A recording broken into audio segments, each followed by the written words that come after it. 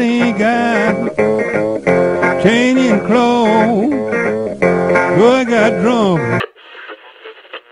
In the heat of the morning, in the eye of the sun, hear the wind stop blowing, see the horse and the gun.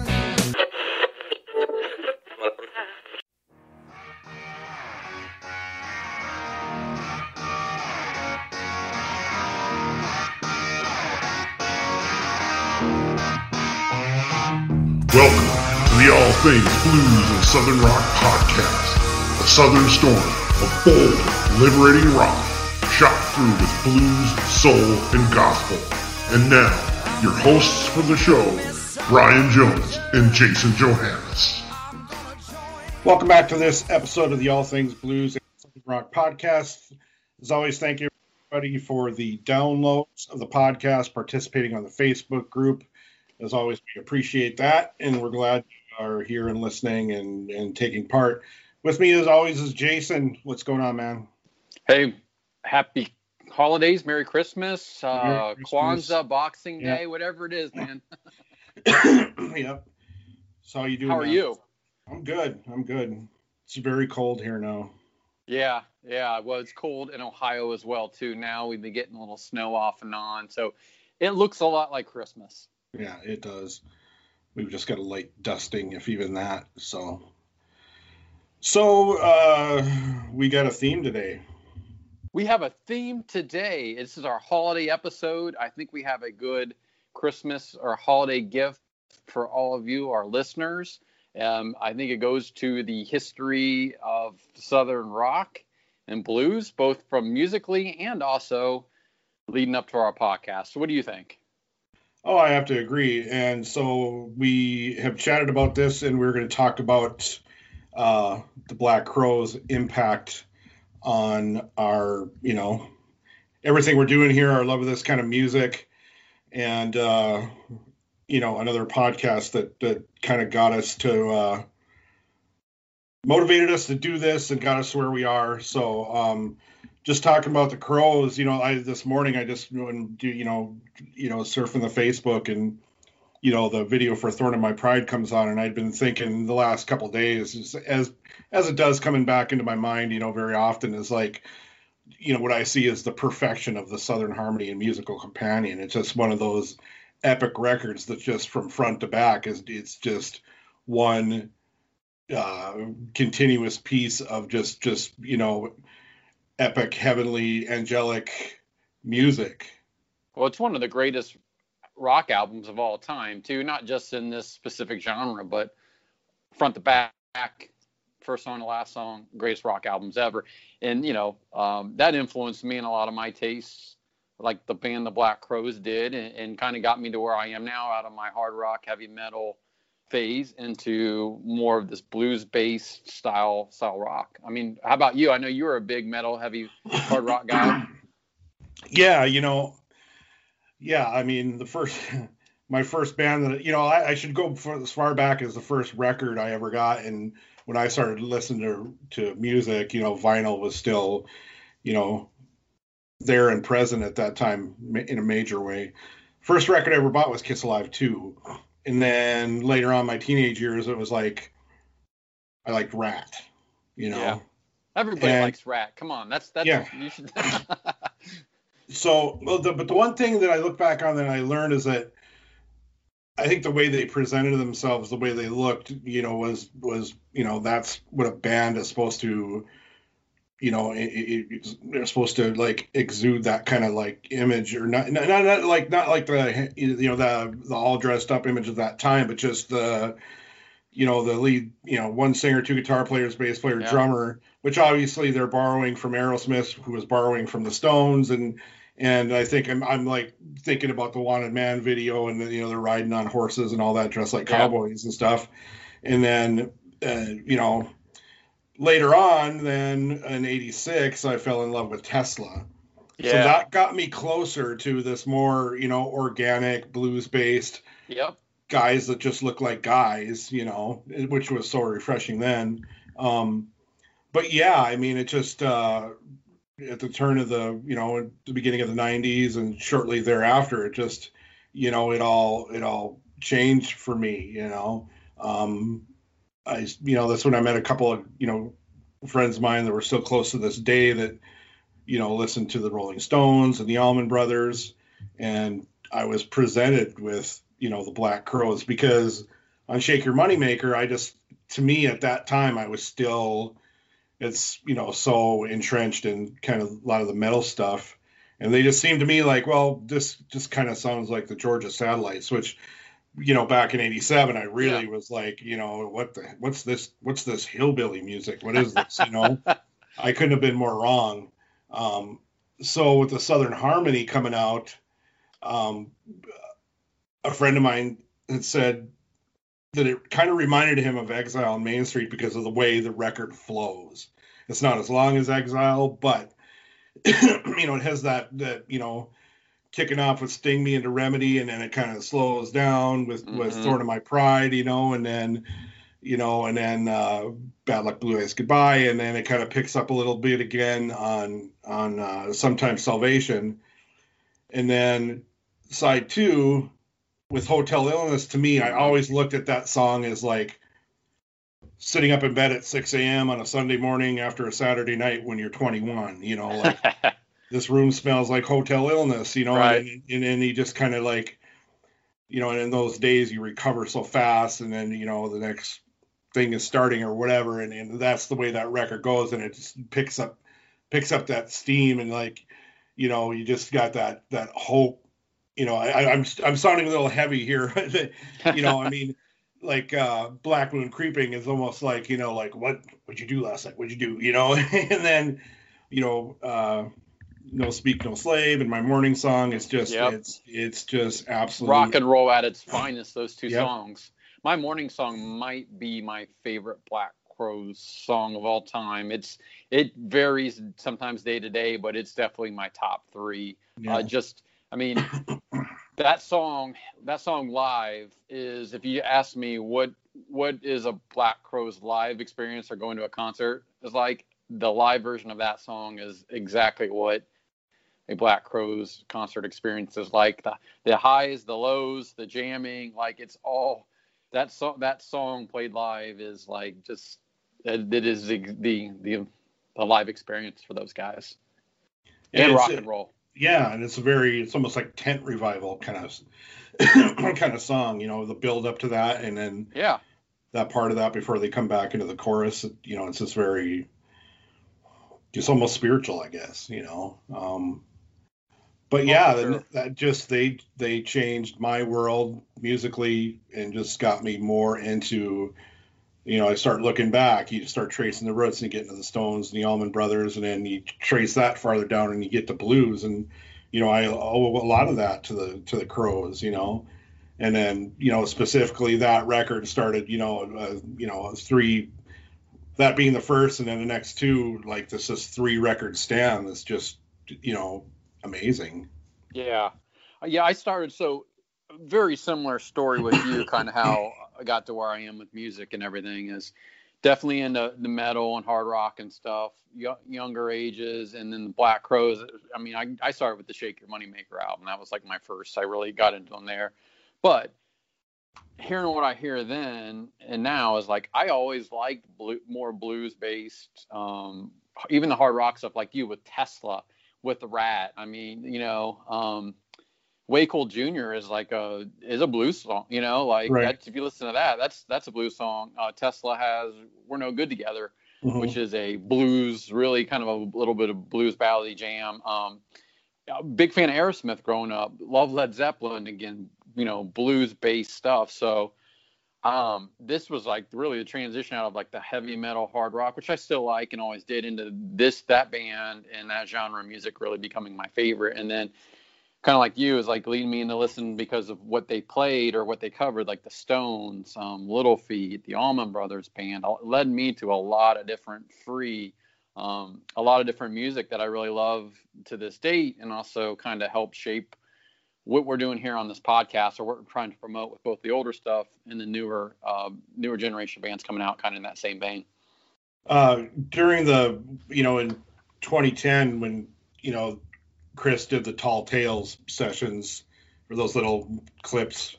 And when he was on the part about Southern Harmony, he talked about, he said, when I listen to that record, I hear Graham Parsons, I hear the band, I hear Little Feat, I hear Leon Russell, and it's kind of interesting to kind of like try to look at it from that perspective, because I hear the Black Crowes, Oh, that record, they went from Shake Your Moneymaker, which always got compared to the Stones and the Faces, that they just made this just huge monumental jump, all this growth that they had. And at that time I never really, I hadn't listened to much Little Feat or Graham Parsons or the band or Leon Russell, and so now I try to like be more aware of that when I hear that record. And knowing that since 2005 and 6 that obviously with Ed no longer with us, and obviously we'll never get a Black Crowes with Gorman, and probably not with Mark, it's almost kind of like tough, almost like kind of like just like a post-mortem, or a just a kind of grieving kind of thing, where I don't necessarily go to that much. It doesn't, for some reason, it doesn't affect me as much if I'm going to listen to Amorica or Three Snakes. But with the Southern Harmony, to me nowadays, it almost has to be like a special occasion kind of thing. Yeah. I mean, even like, although with like the Stones and Exile on Main Street, I could just kind of listen to that whenever, because I wasn't present, like with I'm sure there are some Stones purists that will say, well, once Mick Taylor was out, I'm not gonna listen to them anymore. That's hardcore devotion if they say right. that. I mean, so it doesn't really, with Exile, it doesn't really affect me as much. But with the Southern Harmony, it's almost like something that, going way back to that time and moving forward, I could listen to it almost any time. And nowadays it's like, this has got to be something I'm going to put on, and I don't have it on vinyl yet. And maybe that's part of it. I'm maybe waiting to get the vinyl where I can listen to it on vinyl and have it for like these really special occasions. Yeah. Yeah. Kind of, before we get into our guests and all that, we're kind of talking about how the Black Crowes influenced us musically, and also on, to do a podcast to talk about Southern rock and blues based music. I almost would rather the Robinson Brothers go out now as the Robinson Brothers or something like that, and not the Black Crowes, because with Gorman not doing it anymore, the core three, the holy trinity there of the Black Crowes band members, we know we'll never get Mark back. Ed's dead. Like, they're never going to have that level of musicianship or, musical camaraderie in the band again. I would be completely cool if they go as the Robinson Brothers or Brothers of a Feather, whatever they want to call it, do Black Crowes songs with hired gun musicians and do it. It's not going to take away me enjoying that music. I just think it's almost wrong at this point to do the Black Crowes, and I just let it die. I don't know. That might be controversial. Yeah. I tend to agree with that.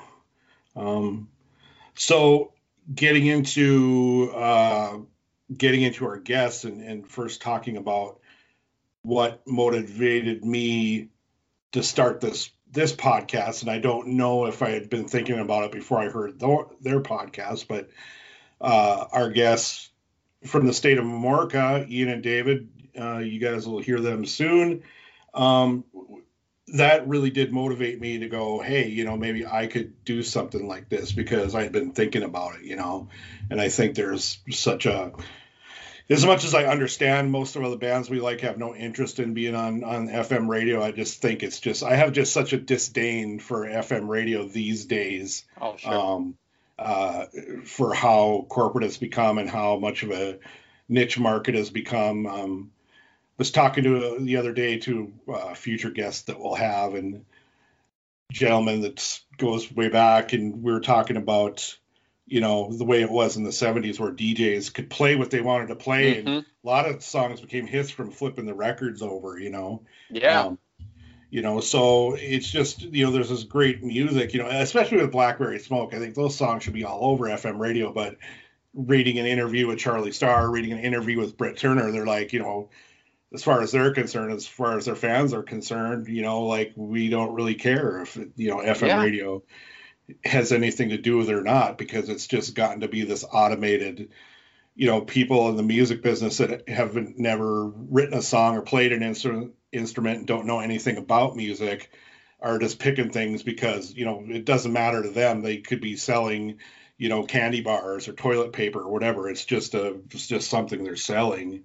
There's no interest in the artistic integrity of it.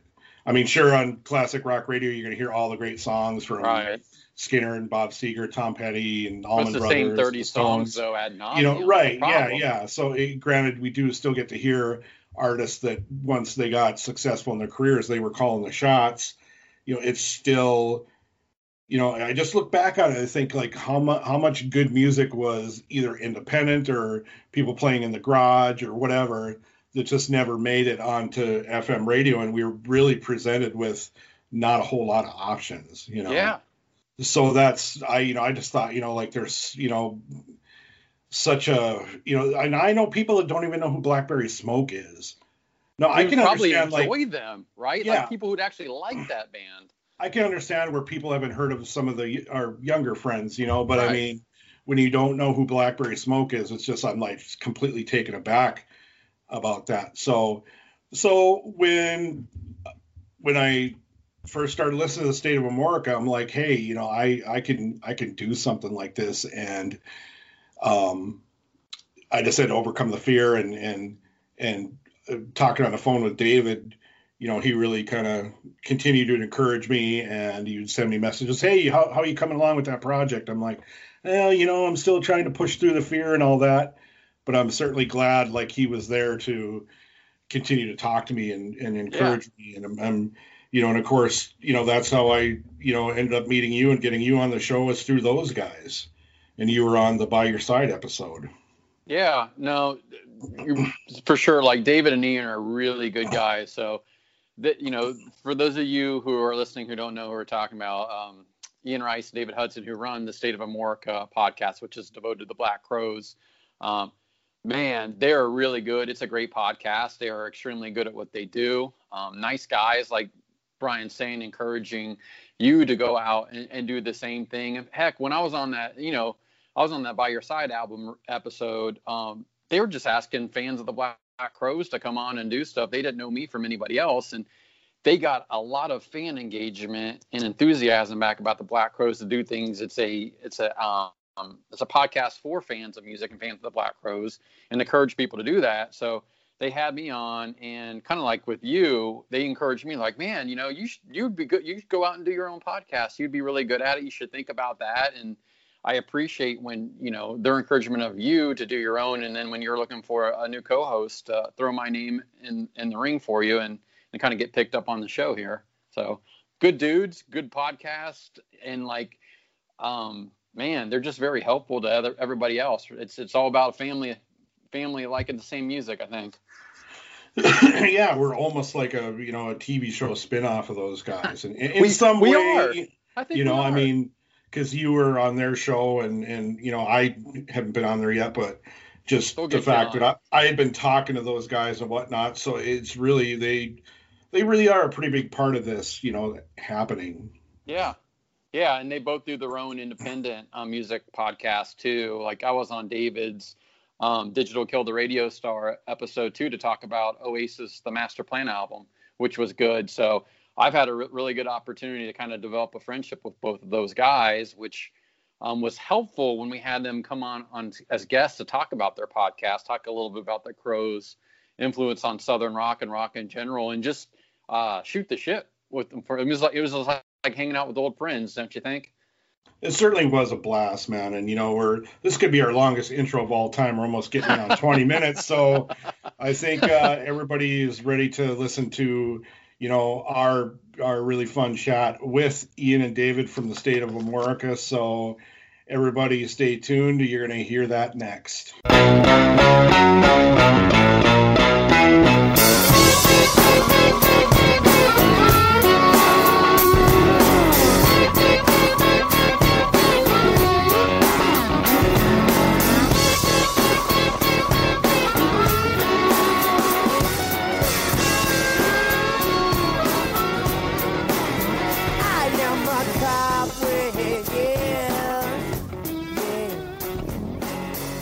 Welcome back to this very special episode of the State of All Things Amorica Blues and Southern Rock. As you know, we told you in the intro who's here, but Jason, as always, why don't you introduce our extravaganza guests here? Absolutely. It's my pleasure to introduce two dudes who I consider my friends, who helped me get into podcasting. I think Brian probably inspired you a little bit to do what we're doing, who have the #1 Black Crowes podcast and one of the best all-around music podcasts. We have the hosts and founders of the State of Amorica, David Hudson and Eden Rice. Guys, how's it going? Hey, what's going on, man? I got the point from David. We can't see the point on the podcast, dude. Hey, how's it going, guys? We like to raise our hands when we're. That's right. We have a system where, so we don't talk over each other, we raise our hands, and we have to make sure we tell our guests that because they start calling on us if we don't. We're pointers. Yes. Well, guys, thank you so much for being on here. I can't say enough of how much you guys influenced me to start this. I don't recall if I had the idea beforehand or not, but you know, once I was listening to you guys, I'm like, hey, like I could probably do something like this. And specifically with David for two reasons. One, like it was months before I started this, and we talked on the phone, and several times after, a few times after that, you would like, you know, send me a message, hey, how you going? How you doing with that? How are you coming along? And I'm like, yeah, I'm still pushing over that wall of fear, you know. And then also, you know, when I was looking for a new co-host, I mean, you immediately recommended Jason, who just thank you so much. That's obviously an awesome choice. So thank you guys. And, you know, we'll just let you guys roll and just tell the listeners about your podcast and where it's been and where you think it's going to go. And just go ahead. Someone's at my front door. If you guys heard that, I'm sorry. Well, I mean, the State of Amorica podcast really started with David. It was really his idea to start with. I was a guest on his first podcast, Digital Killed the Radio Star, and we did an episode about the Black Crowes record, Three Snakes and One Charm, which is my favorite Black Crowes record, and we had such a good time doing that. David, you know, suggested that we kind of go full throttle with it, and we haven't looked back since, right, David? That's right.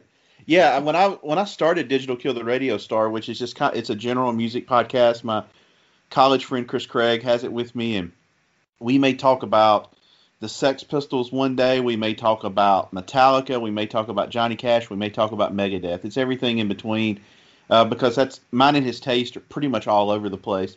But in the back of my mind the whole time, Digital Kill the Radio Star, that was kind of like training. I knew I wanted to do a Black Crowes podcast, but I didn't want to jump into it with experience. And then I went on, I think it was a True Fans of the Magpie board, and said something like, hey, does anybody want to come on my podcast, talk about the Black Crowes? And 3 people that I had on, and they all did a really, really good job. And in my head, I was just kind of auditioning people. And so Ian's was just, everybody was good, but Ian's was just that much better. And just kind of from communicating with him, I think we kind of see the world the same way for the most part. We kind of see music the same way. And it took us a couple of months to get it off the ground. And I think Ian was a little apprehensive at first. But I think after that first episode, because originally we were going to do one a month. That's all it was going to be. And after the first episode, Ian's like, look, we need to do it more than once a month. And so I can't even begin to describe to you how it's taken off. And it blows he and I away. And we do, you know, Black Crowes fans, you know, I always say we're a loathsome bunch, and we, you know, we all like to rip each other apart and rip the band apart or whatever, but we have tried our best to stay away from all of that. Honestly, I could care less if Chris and Rich like each other, if they beat each other up every day. It's the music they put out that obviously means something to all of us, or else we wouldn't be doing this podcast. And so our focus has always been on the music and not the personal dynamics. And so we try not – now, if we have somebody on and they go there, we're not going to stop them. But for the most part, it's been extremely positive. And I think that's one of the reasons we've been able to get some of the guests that we've gotten. Yeah, and I was going to say the same thing. I think because you guys are really respectful, you don't get into a lot of the mudslinging or the rumors and things. You keep it about the music and the pieces. I think you have a lot of respect, not probably just from the band, but from some of the other artists that you have that have been in the orbit of the band. And you've got a couple pretty big names that come on the show outside the Black Crowes universe and the Southern Rock universe, haven't you?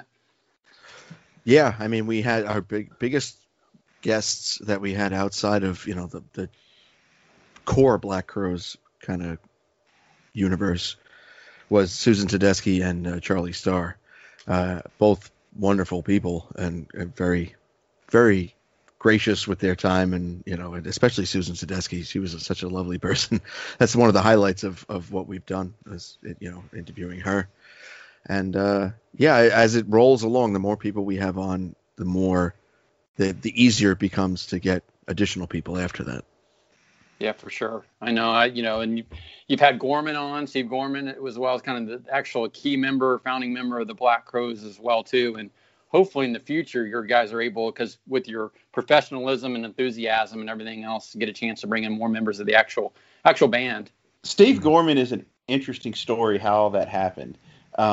Obviously, a Black Crowes podcast, you would think it would be like shooting fish in a barrel to get Steve Gorman come on writing a book about the Black Crowes.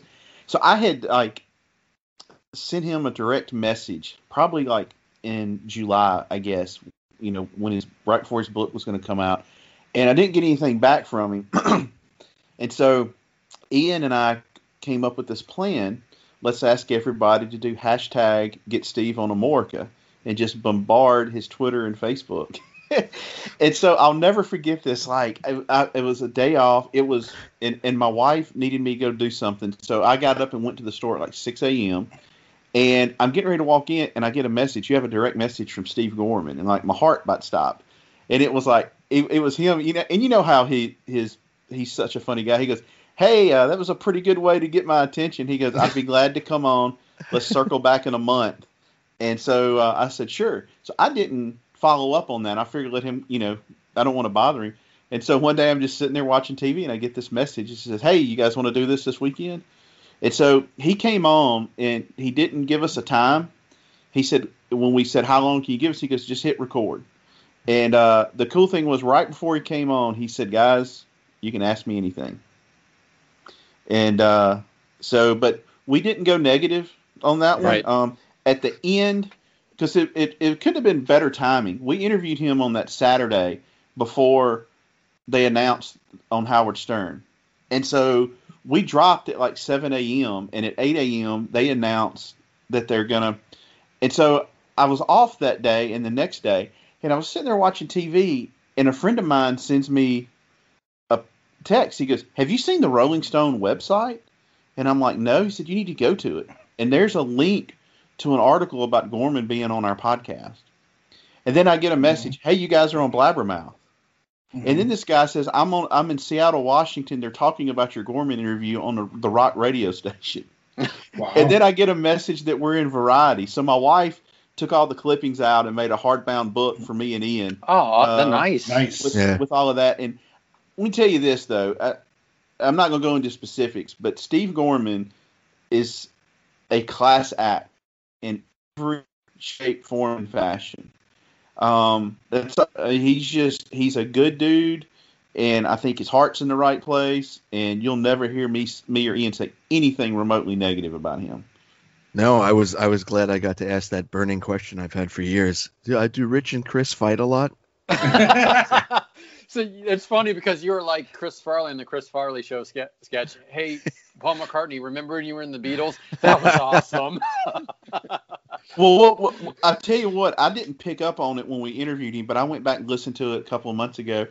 Ian and I asked him about specific songs that are kind of quote unquote controversial amongst the fan base. So Ian goes, "Let me ask you one about from Before the Frost." He goes, "Throw a dart." But it's great when your guest can be that honest, especially when it's with a band that you love so much, to the fact that you actually do have a podcast about it too.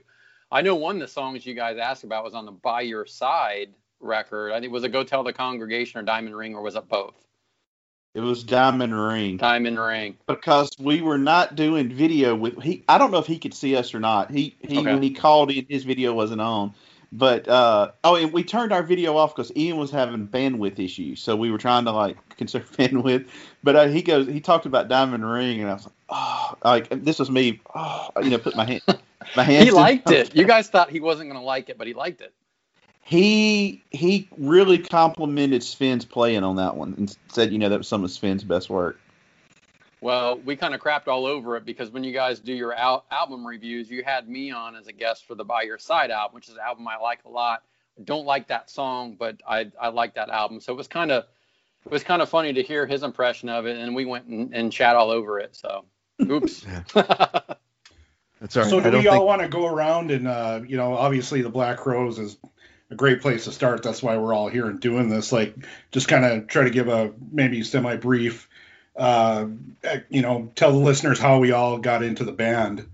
I can start, and we can just go from there. So I never really got into the Crowes on Shake Your Moneymaker because to me it was just like, well, those guys are like the Georgia Satellites, and I was still had pretty good foothold in metal and some of the LA glam metal stuff. And when the Southern Harmony Musical Companion came out, that's what really got me. And a couple good friends of mine were huge Rolling Stones fans, and they were like, well, Southern Harmony is kind of like Exile on Main Street. It's got a flow to it, and we drove around and listened to it and whatnot. And so that's what really, really got me into them. But it also, for whatever reason, my biggest regret that I have is I could have been at the opening night of the High as the Moon tour in Minneapolis, and for some reason I didn't go. And I just look back on it and go, well, there must have been some reason why I just wasn't quite there yet. But I did. My first show was opening night of Amorica or Bust in St. Paul. So, but that's kind of a basic little story about how I got into them, and little later on did some tape trading. But by that time, Audley and Sven were in the band. So, but I'd be interested to hear how you guys all got into them at the start. Whoever wants to go ahead. Well, I was probably about 11 or 12 when Southern Harmony came out, and I had bought the Remedy single, and I liked that and everything. But I really went all in on the Black Crowes when, on a whim, I bought Three Snakes and One Charm because I knew of the band and I liked the cover. So, and I listening to that, what is this? This is fantastic. It's still one of the greatest records I've ever heard, and I just, I was like a full blown Black Crowes, psychopath Junkie. after that. Yeah. Is that your favorite record then? I think I remember in one of the podcasts you guys talked through them. Is Three Snakes still your favorite? Of the Black Crowes, yeah, absolutely, yeah. I mean, your favorite album was Rich Robinson. Yes. Let's not bring that up. But hey, you know what? I'll say this: you guys did a really, really excellent podcast on your podcast about Rich Robinson and that album and stuff, and people should go back and listen to it. I think it's really poignant. It's really good, and don't not listen to it because it's not the Black Crowes. It is a good episode. Go listen to it, guys. Don't miss it. This is why we're friends, Jason. I know your feeling about that episode. I'm helping you out. Thanks, man. Hey, I got a question, too, about the cover of that album. Is the cover of the album, is that supposed to look like an insert to a 45? Yes. Yeah. Yeah, because that's exactly what it looks like, right? And you know what? I'm 45 now. I was probably 44 when I realized that. So stupid me. Well, if you get the because it was released sort of on vinyl when it first came out, but it was a box set of 7-inch, it was 45s basically. The entire album was all on 45s. No and kidding. they give you an adapter, and the adapter looks just like the cover, No kidding. See, you three guys are all so good, like music knowledge. I thought I was good. You guys kill it. I'm just here for chuckles at this point. My knowledge is crap. One of our listeners just sent it to me. He was Really? like, "Hey, I don't have any use for it. Do you want it?" And I was like, "Yeah." And I was like, "Can I pay you for it?" He said, "No." I mean, it goes for a pretty penny. I'm sitting here looking at it right now. Yeah, it's just it's a box with every, a 45. And it has a poster, a really bizarre poster.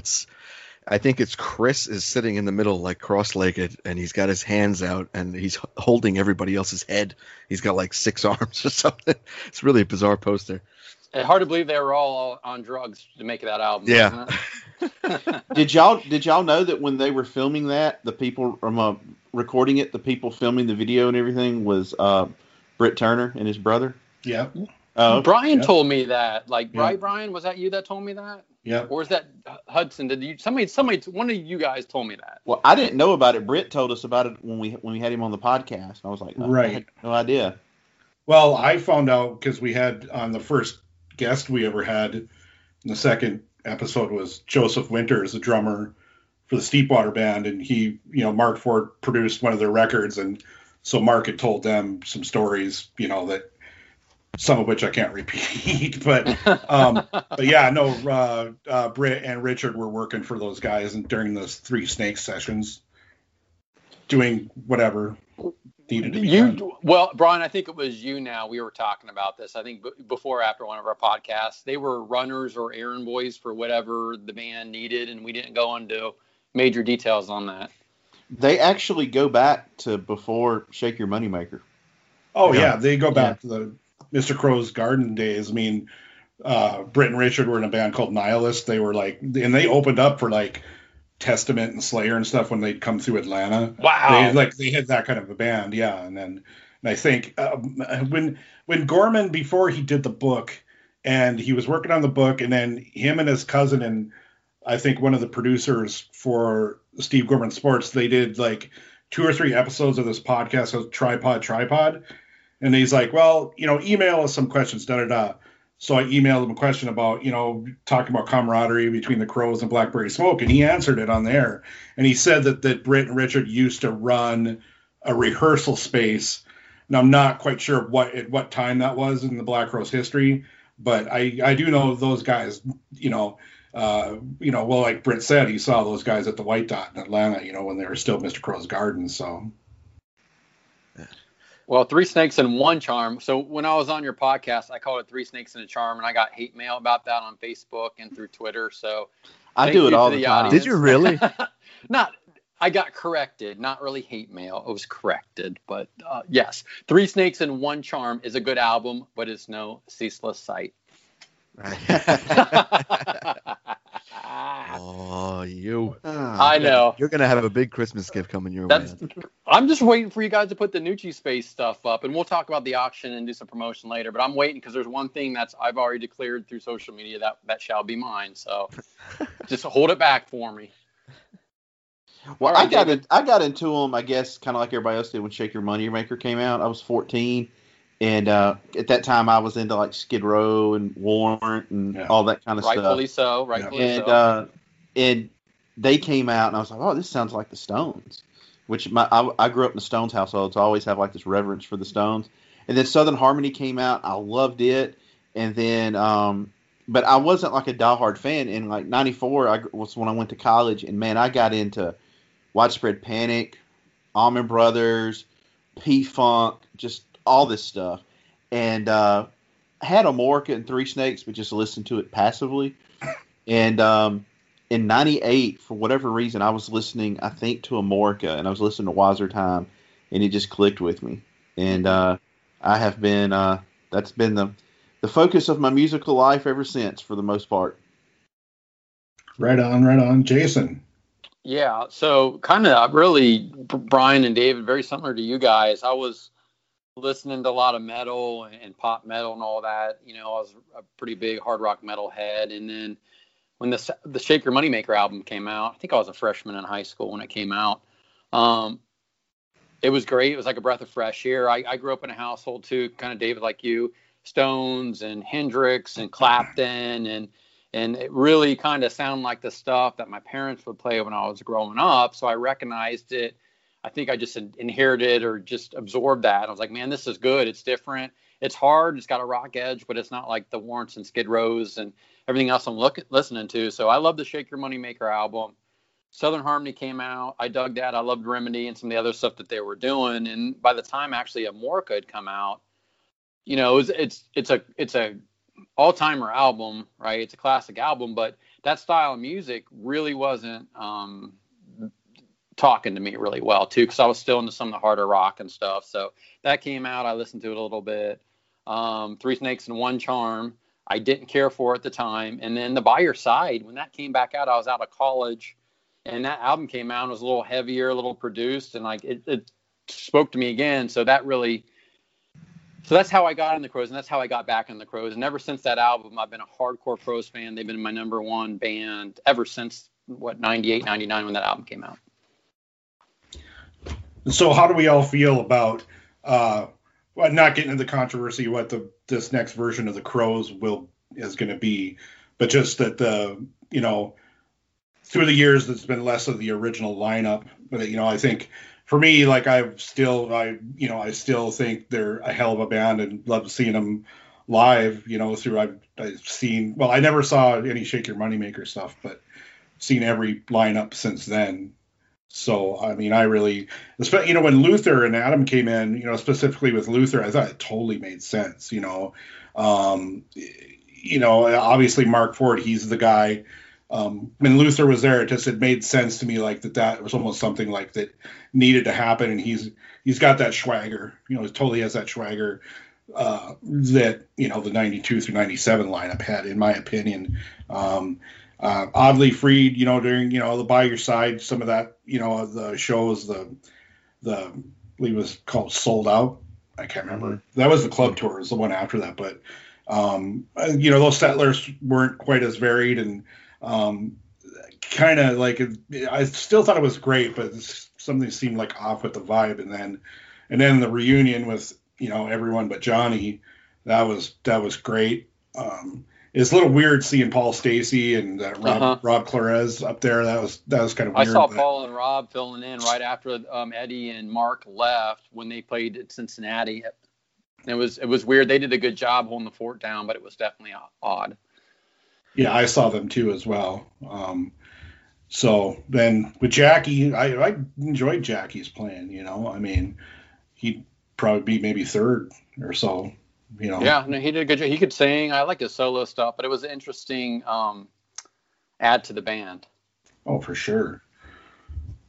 Who wants to go next? What do you guys think? What's this next iteration look like? Is it going to be the same iteration that was supposed to be out this past summer? What do you guys know? What do you think? Perhaps some little. I'm not going to go on record on anything. I'm not going on record on anything. I'm going to very vaguely say that David and I blink have twice heard, if you don't think that lineup they announced last year is going to happen. Yeah. We've heard things might be going in a different direction. What direction? Not exactly sure, but I actually thought it would have been interesting to see that lineup, because that lineup was filled with some really great players.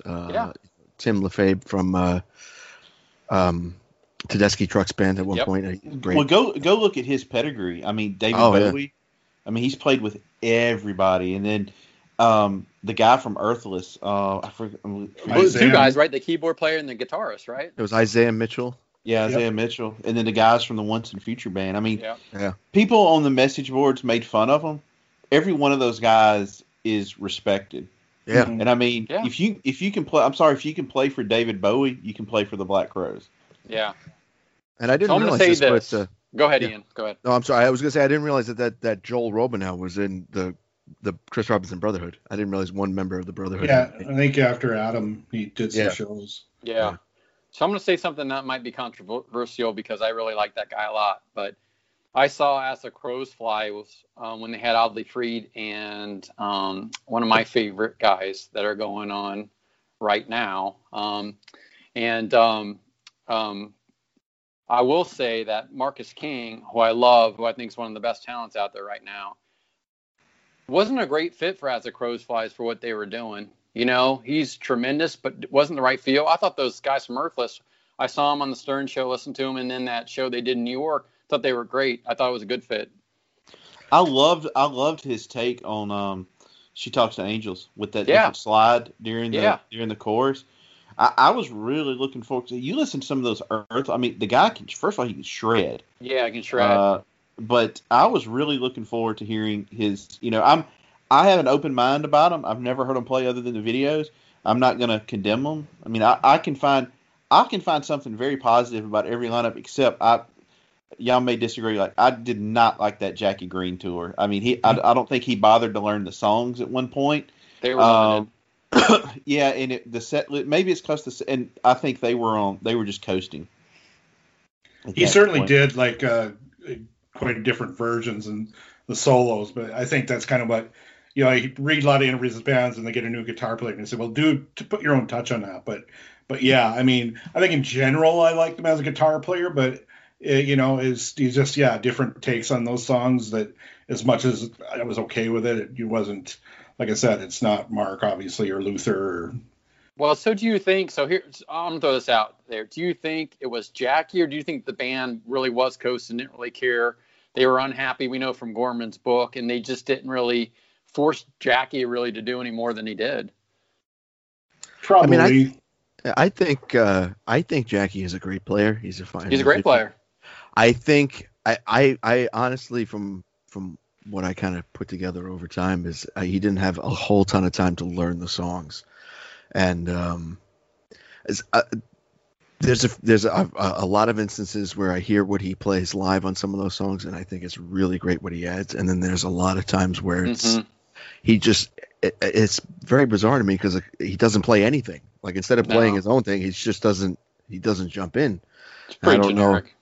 Yeah, I think if he'd had more time, it would have, because he kind of can adapt to that style. Well, that is sort of the style. He does that kind of blues, or like his solo stuff is good.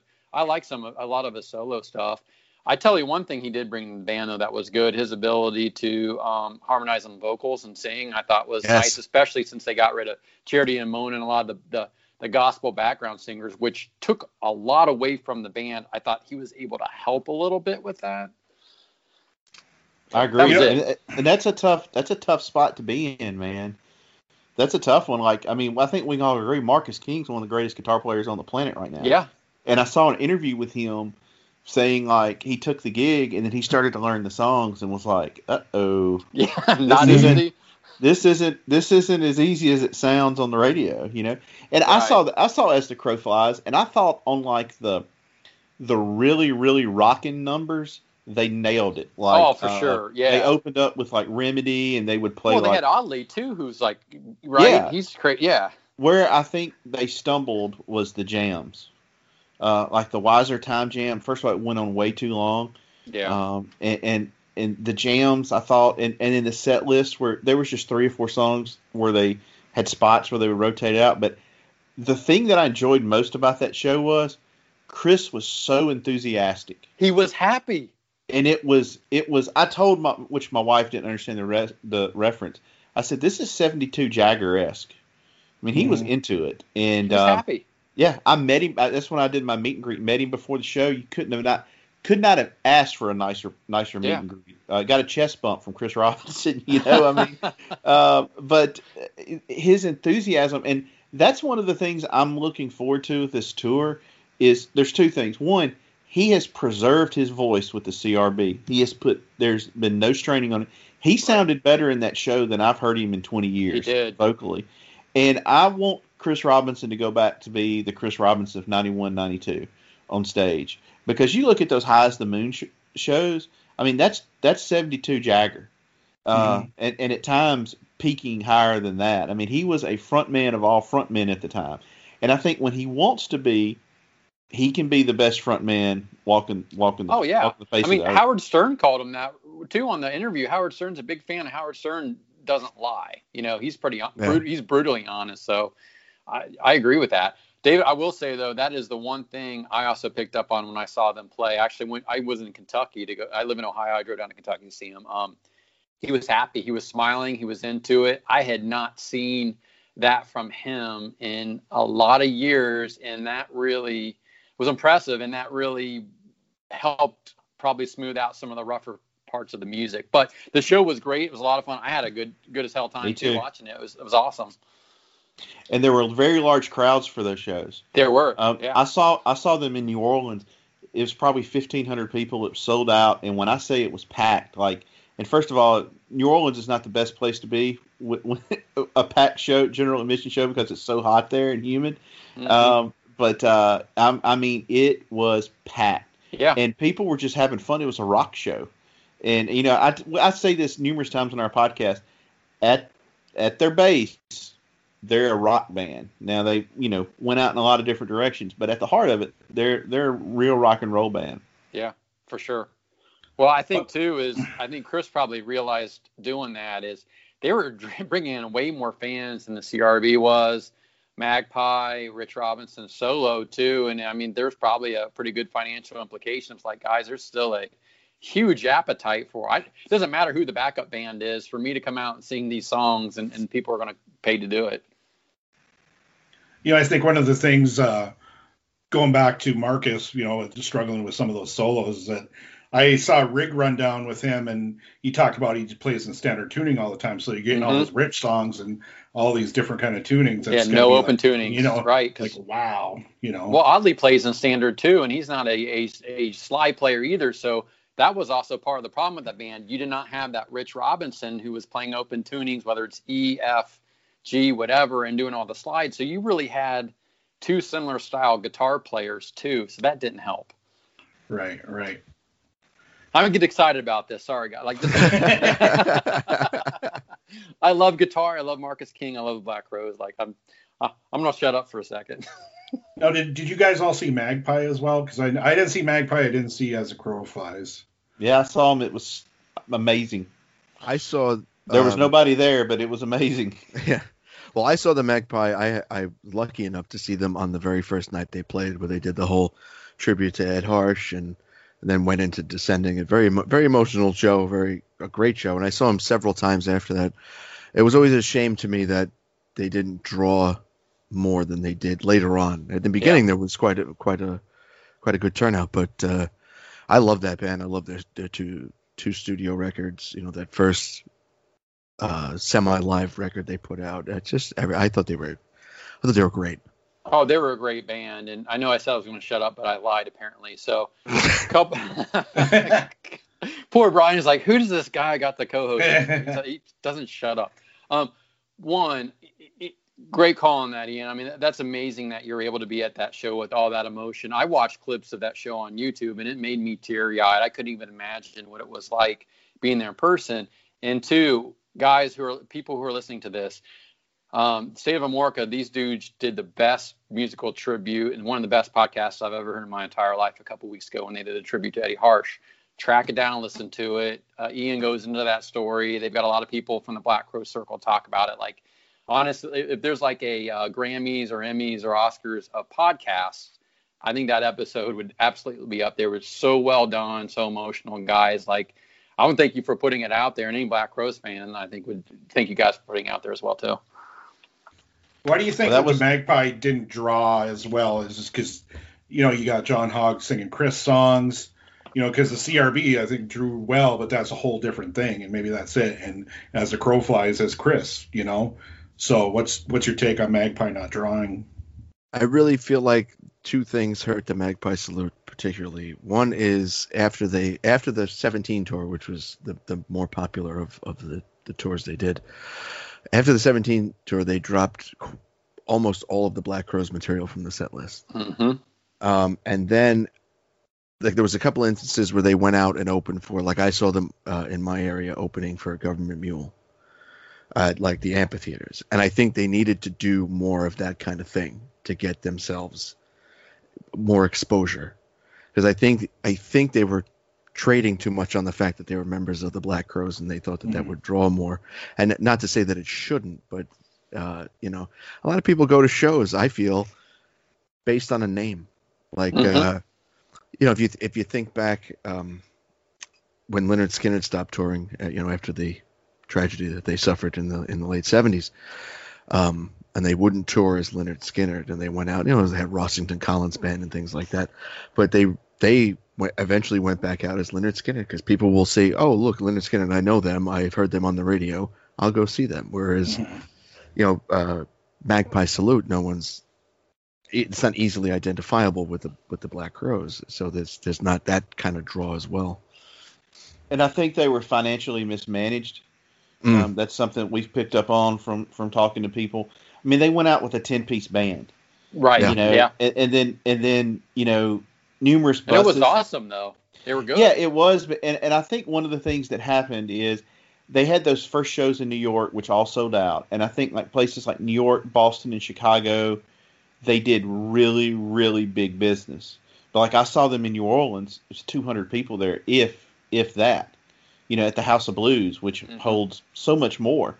And I think they made a huge mistake on that. Like Ian said, on that second tour, they should have just on the second tour they should have just opened for people. Yeah. And you know, I mean, you think about all the people that Rich has helped out over the years.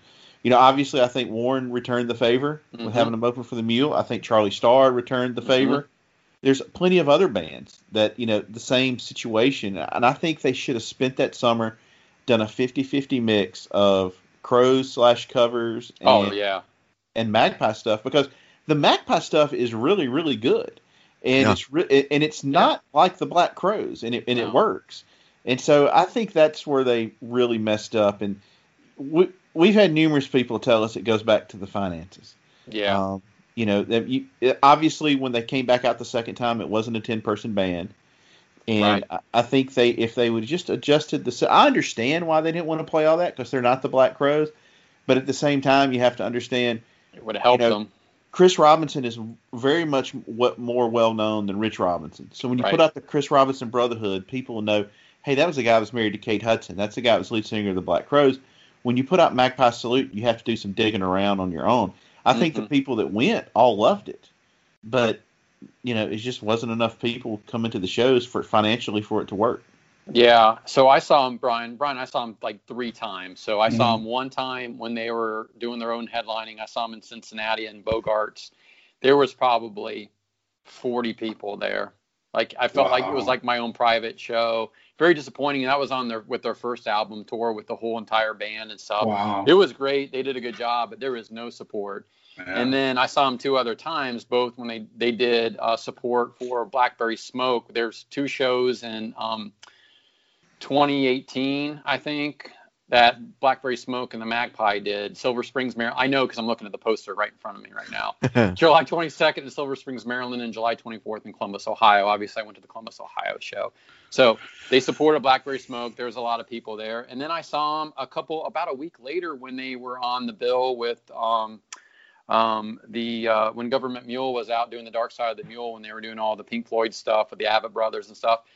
Magpie played first. They played literally like 20 minutes, maybe 4 songs, and that was it. They had zero respect. There was like 10 people standing around, and 4 of them were me and my friends. And they just, I can't explain it. Like, the Crows have such a big following that they just didn't get a strong support. And I think, David, you're probably right. For the most part, is people realized they weren't going to play a bunch of Crows songs, so they quit going, even though the Magpie stuff is good. But big time miscalculation by not doing probably a 50-50 split of stuff.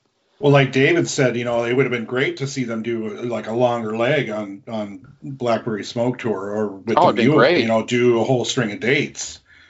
But the Blackberry Smoke thing was, that's shooting fish in a barrel. Yeah.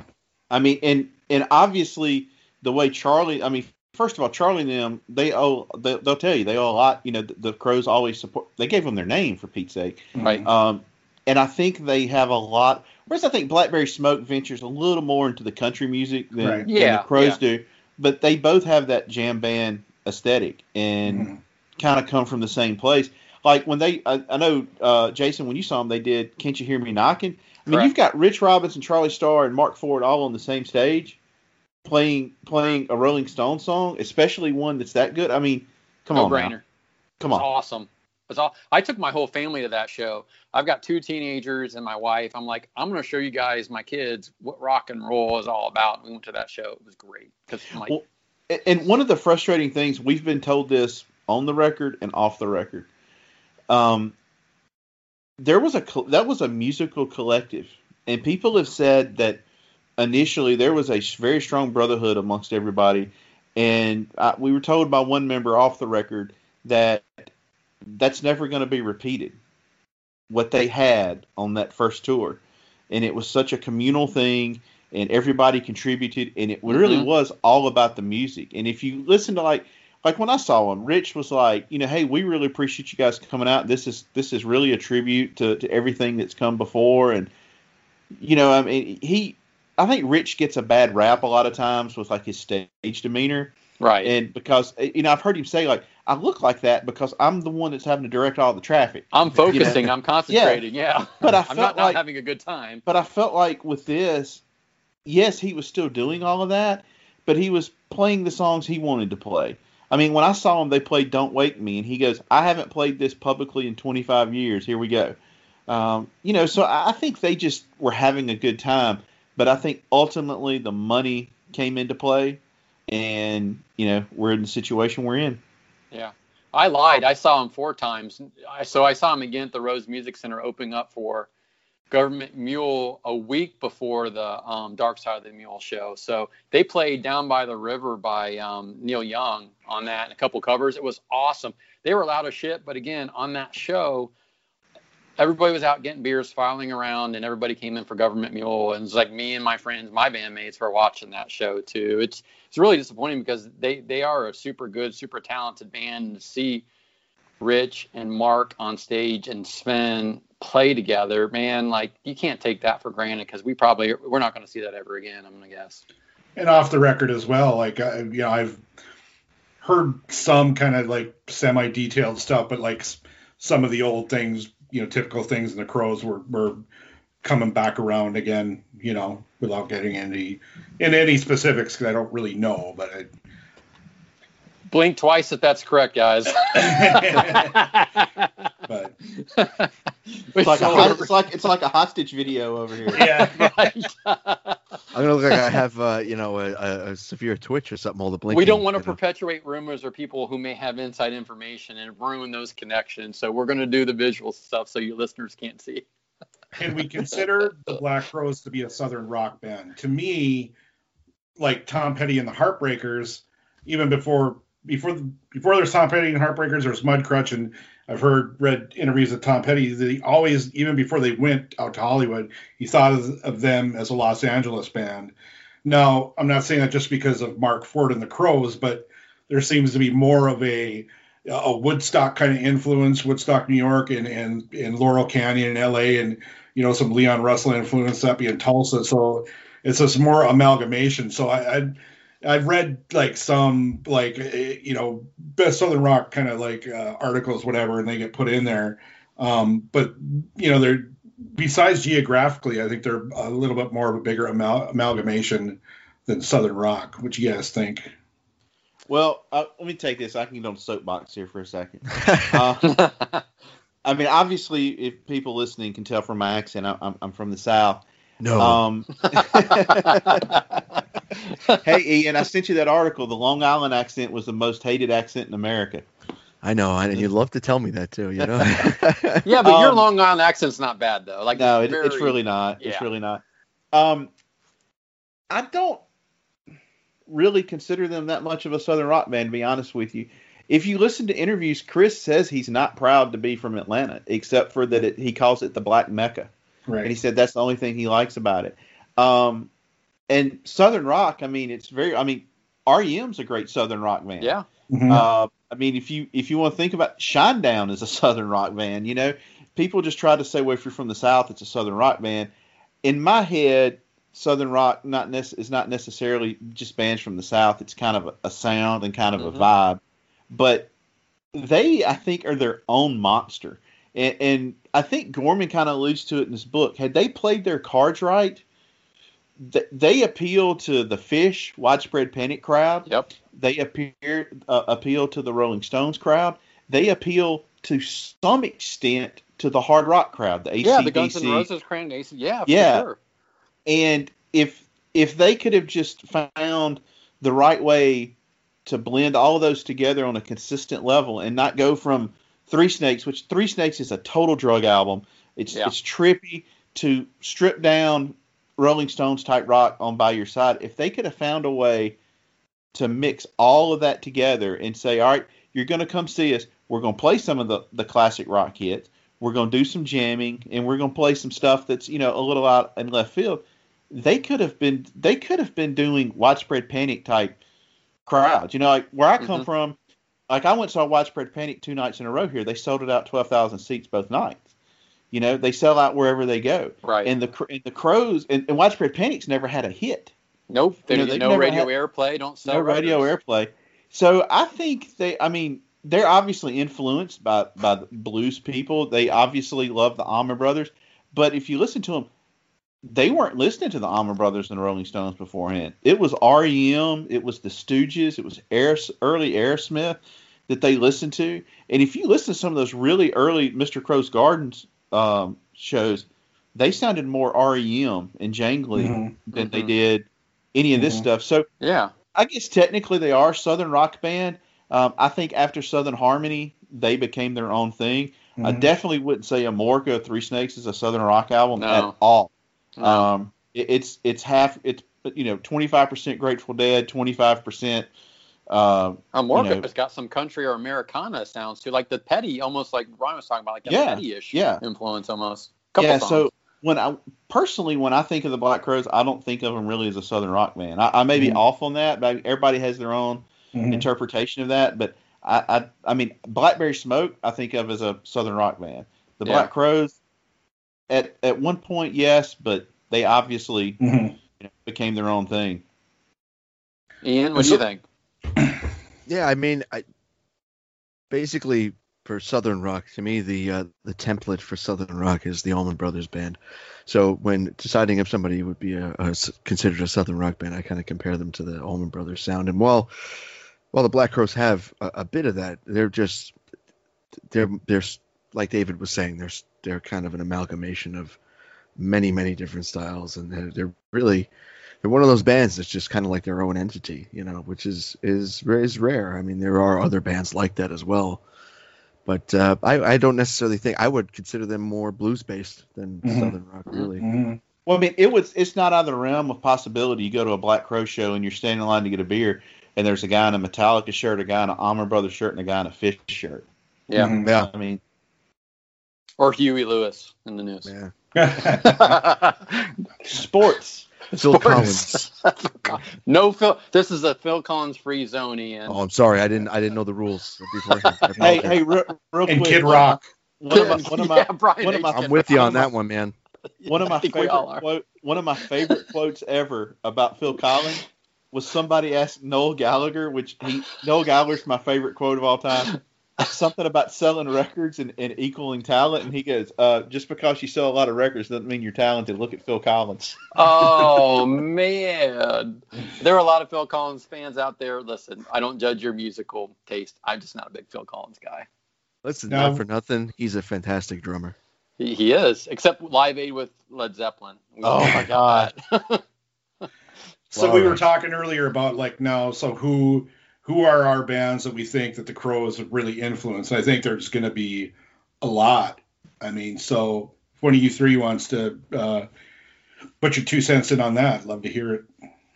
I think definitely they've influenced Blackberry Smoke, of course. I mean, I know we've mentioned that already, but I would definitely see the influence there. I'm trying to think. It's hard to say because to me, I don't hear their sound in anybody else. They're very single. They're almost like Van Halen in a way where it's like, well, nobody else really sounds like that,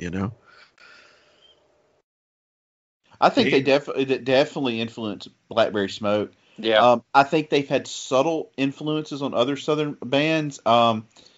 If you listen to the guys from Shinedown, they're huge Black Crowes fans. Is that right? They even did an acoustic cover of "She Talks to Angels." Honestly, that's really, really good. I think they're one of those bands, kind of like the Stones. They influence people because they expose them to music and the style of music, but you're not necessarily going to hear it in their playing. Right. I think it's more so in the vibe. I mean, we can all agree, like those 0506 shows, there was a vibe there that's never going to be captured again. Mm-hmm. And it's like I told Charlie, I think it was Charlie, when we interviewed Charlie Starr, I told him, I went to that show because I had an interview with Caleb from Tyler Bryant and the Shakedown. They were opening. Mhm. And everybody had always told me you need to get into Blackberry Smoke if you like the Crows. And for whatever reason, it didn't click with me. And so I missed like the first 5 songs of that show, interviewing Caleb. And when I went back out, I was like, oh boy. I mean, this is what I've been missing, Mhm. and you know, have been in them ever since. But I think their influence, I think it's more subtle than overt. But and here's the reason: a lot of people think the Black Crowes are derivative. They constantly go back to the Faces, Rolling Stones comparison. It's why they're never going to get in the Rock and Roll Hall of Fame. Do they deserve to be in the Rock and Roll Hall of Fame? Hell yes. Yes, but people will say they're a knockoff of the Stones and the Faces. So people will go, well, I was influenced by the Stones or the Faces, not the Black Crowes. But I think their vibe and everything has rubbed off on a lot of people. Musically, I don't see, as like Ian said, I don't see like a direct comparison to a lot of people other than Blackberry Smoke. Yeah. I mean, well, you can certainly look at North Mississippi All Stars. I mean, they obviously jam a lot. Their music's obviously blues based for the most part, except for like that third album they did, which was kind of out there.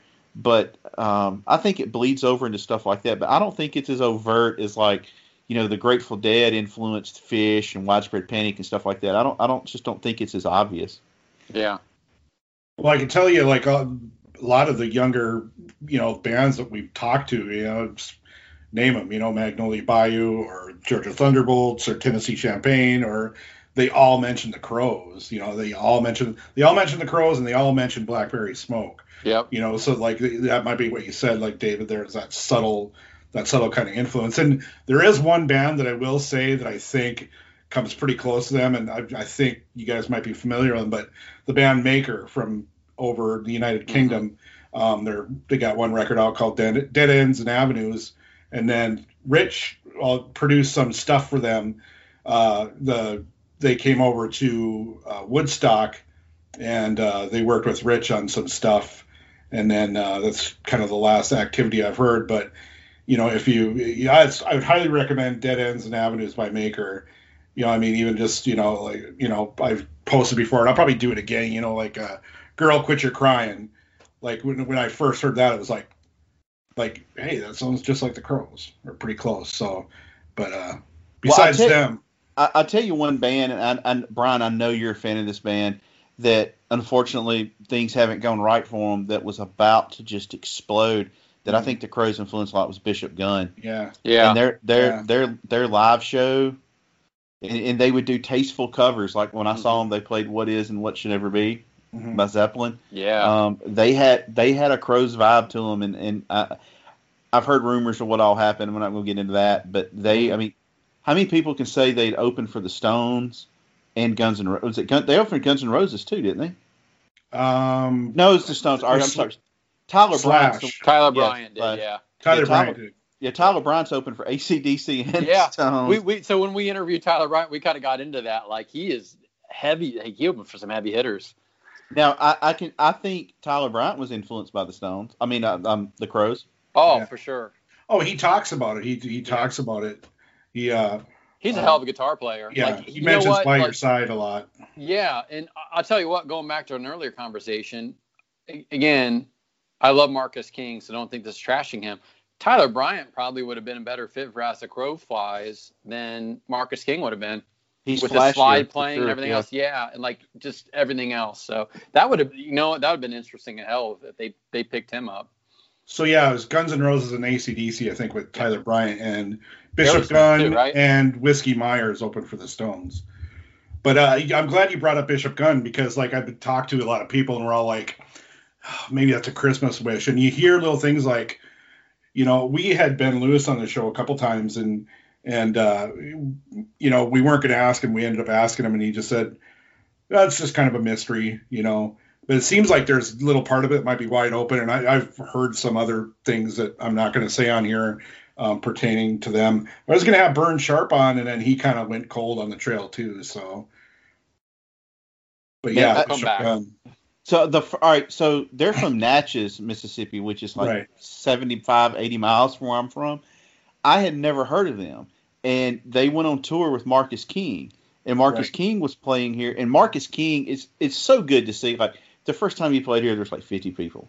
The second time, it's like 200 people. The third time when I saw him, Bishop Gunn sold out, And Bishop Gunn blew my mind. And then, like 6 months later, Government Mule came through and they opened for him. And everybody that I told, like several people, you got to come early and see Bishop Gunn. Every one of them bought the CD, loved them. And I mean, you're opening for the Stones. I mean, that's a huge deal. Right. And they were so good live. I don't know if any of y'all ever got to see them live, but I mean, they put on a heck of a show. Yeah. You know who's never opened for the Stones? Phil Who's that? Collins. I hope he has it. Maybe he has. I don't know. I'll ruin the joke. If you listen to that episode that we did with Ben Lewis, I think it's the 6th episode. Like, he goes into the story of how they got hooked up with the Stones. It's kind of interesting. Hey, I'll tell you what. You guys are prolific, if anything. Y'all put out a lot of episodes, man. Brian is a machine. It's like I signed on for this, and I think the first week we had 3 podcasts. It was David Goldfleece from Allman Brothers, I think Tyler Bryant and Sean Pittman or something. It was like insane. Like it's a hell of a schedule, man. I just felt like new podcasts just got to keep hitting them. I mean, I'm sure sometimes we'll have bigger spaces in between, but every time I think like, oh, I'm running out of people to have on. Like these publicists that I talk to, and then they're sending me emails. You want to like, and you were saying earlier, Ian, sometimes you'll get some people that you wouldn't necessarily have known of or you weren't crazy about before, but it's like, hey, like hopefully that'll come around. You scratch my back, I'll scratch yours, vice versa. So in hearing about these other artists, all of a sudden they just kind of keep piling up, and then I get another email, hey, do you want to talk to this person, that person, And some of these guys, some of these publicists and have a great story themselves, so I asked them to be on too. So there's more lines have been thrown out that we've got to bite on, but it's crazy. Is that how we got Southern Governor? Their publicist or somebody contacted us? Yeah, their publicist. I can't remember name right off the top of my head, but yeah, I just got this direct message from their publicist, and I'm glad we did. I'm a fan of those guys. So like I knew nothing about them, and Brian's like, hey, we're going to have this band on. So I checked them out, listened to their CD, watched the video. First things first on, I was like, yeah, it's all right. But then I started listening to it. I'm like, man, this is good as shit. It's like heavy. It's a 3-piece brothers band. It sounded like a 90s like hard rock band. And like, I love those guys, man. And I posted too. They did a cover version of Run Rudolph Run for Christmas. I put on Facebook. So that's really super good. So, man, it is like being the best part about this podcast is, other than becoming friends with Brian and getting to talk with people like you all, is learning about bands, because there's no radio support, there's nothing, and like becoming fans of different groups, Southern Governor, them Dirty Roses, Magnolia Bayou, the Georgia Thunderbolts, again, another band who I love a lot. Like, it's cool as shit, and have people approach us is a lot of fun. Yeah. And I got to say, like, I think it's just only us and you guys that are like doing this kind of music in a podcast. I mean, there's a ton of blues podcasts. A lot of them just play music, they get the licensing rights or whatever, but there's nobody besides us four, like discussing, this kind of music and, the other bands. Like, I know you guys are, specifically Crows, but talking to other bands that, you have Britt on and you have Charlie on and all these other people. And had Jimmy Ashford on and all that. So I search. I mean, I Google all the time. It's like, it's only us that are doing this stuff. And I'm really, really proud of that, and proud of you guys. And, I feel great to be in part of this community of these bands. Like you said, there's no FM radio. There's not a video channel. And these guys, they're doing it out of the joy of their hearts to do that. And just to be a part of that, it's so great. And two, those guys, all those bands down there, they all support each other. They all go to each other's shows. Mm-hmm. You have one of them on Facebook, you'll see you got the same friends as the guys in the other bands, and they're just really super, super supportive and put them on the same family show type vibe and camaraderie. Yeah, it's really, really cool. Absolutely, and you're totally right about the lack of radio support. The biggest disappointment to me, radio wise, was I thought like Sirius, and it became Sirius XM. I thought that was going to be such a better platform for artists and new music, and it's really not. They play the same stuff that terrestrial plays, like the same songs, but they just have more channels of it, Exactly. I mean, they have a few channels. There's a couple of channels where I've discovered some newer artists. I will say that, but it not like what I expected it to be. No, it's a missed opportunity. I've really Absolutely. enjoyed your guys' podcast when you have like crew people on. You have Jeff Dunn, sound people, and that's cool. You get that other angle, kind of like, not in the absolute inner core of the band of the Black Crowes, but just those kind of people kind of that are close enough, That's really cool. I enjoy that. Yeah, Drew Consalvo was, he knocked it out of the park. And then, Jeff Dunn's dad is Duck Dunn. Right. I mean, yeah. The Blues Brothers. To me, one of the best stories I think we've ever had is Jeff Dunn talking about, his brother was killed in a car wreck and he was in high school and his dad was on tour with Eric Clapton. And so they had the funeral and he told Jeff, he said, I'm taking your mother out on tour with me. We're grieving. Do you want to come with us? And next thing you know, Eric Clapton's giving him this really expensive watch. And we're doing the podcast, he shows us the watch. And at one point during I think it was during a show, but it was during a sound check. His dad gave him the bass while Clapton was soloing, and he started playing with Clapton. His dad walked down into the floor and looked up at Clapton, and Clapton's like, "What?" and looks over there, and Jeff's playing the bass, and and those guys they have a different view of it, and Jeff went into how loud the Crowes were and talking about they were at an amphitheater and they had a decibel limit. And the decibel guy, he said, came with his little decibel meter and goes, all right, you've got one more decibel. And he goes, I haven't turned the PA on yet. No. Rich is so loud. He is. Yeah, but anytime you can get those guys behind the scenes, because, Jeff Dunn doesn't have an agenda. Drew Consalvo doesn't have an agenda. They can just tell you how it was. Right. Charity and Mona don't. Rob Cloris, yeah. Rob telling us that they never rehearsed. He never rehearsed with the Black Crowes, and they're like, "Here's 60 songs. Good luck." See ya when the tour starts. Now, and you guys knock it out of the park. You are the top of the line when it comes to the Crowes, and I think generally this music, and you've definitely influenced both myself and Brian. I was a fan of you guys right from the start. When I don't even remember how I saw that podcast, but I started emailing you guys right away, and you guys responded, which I appreciate. But you're probably what Brian and I really aspire to be: very professional, very informative, entertaining. You guys are good dudes, and I think you just inspire Brian and I to do this. Oh, for sure, absolutely. We're trying to catch up with you, your number of episodes, and we're going to pass you. We're going to do it one day. At the rate you guys are going, you will, man. It's every time I turn around, I get a notification. I honestly appreciate you guys saying that, and that really means a lot to me, just so you know, because in doing this, you often wonder, what do people think of what you're doing, and is it resonating with people? And it's nice to hear that it has. So thank you very much for saying that. No, thanks. I think if you get one person that appreciates what you do outside of your family, you've done a good job. My mom likes it, Hey, my dad's a big fan of our show, Brian. Well, I think the thing that makes our podcast good and your guys' podcast good is it's not about me and Ian. It's not about you two. It's about the music.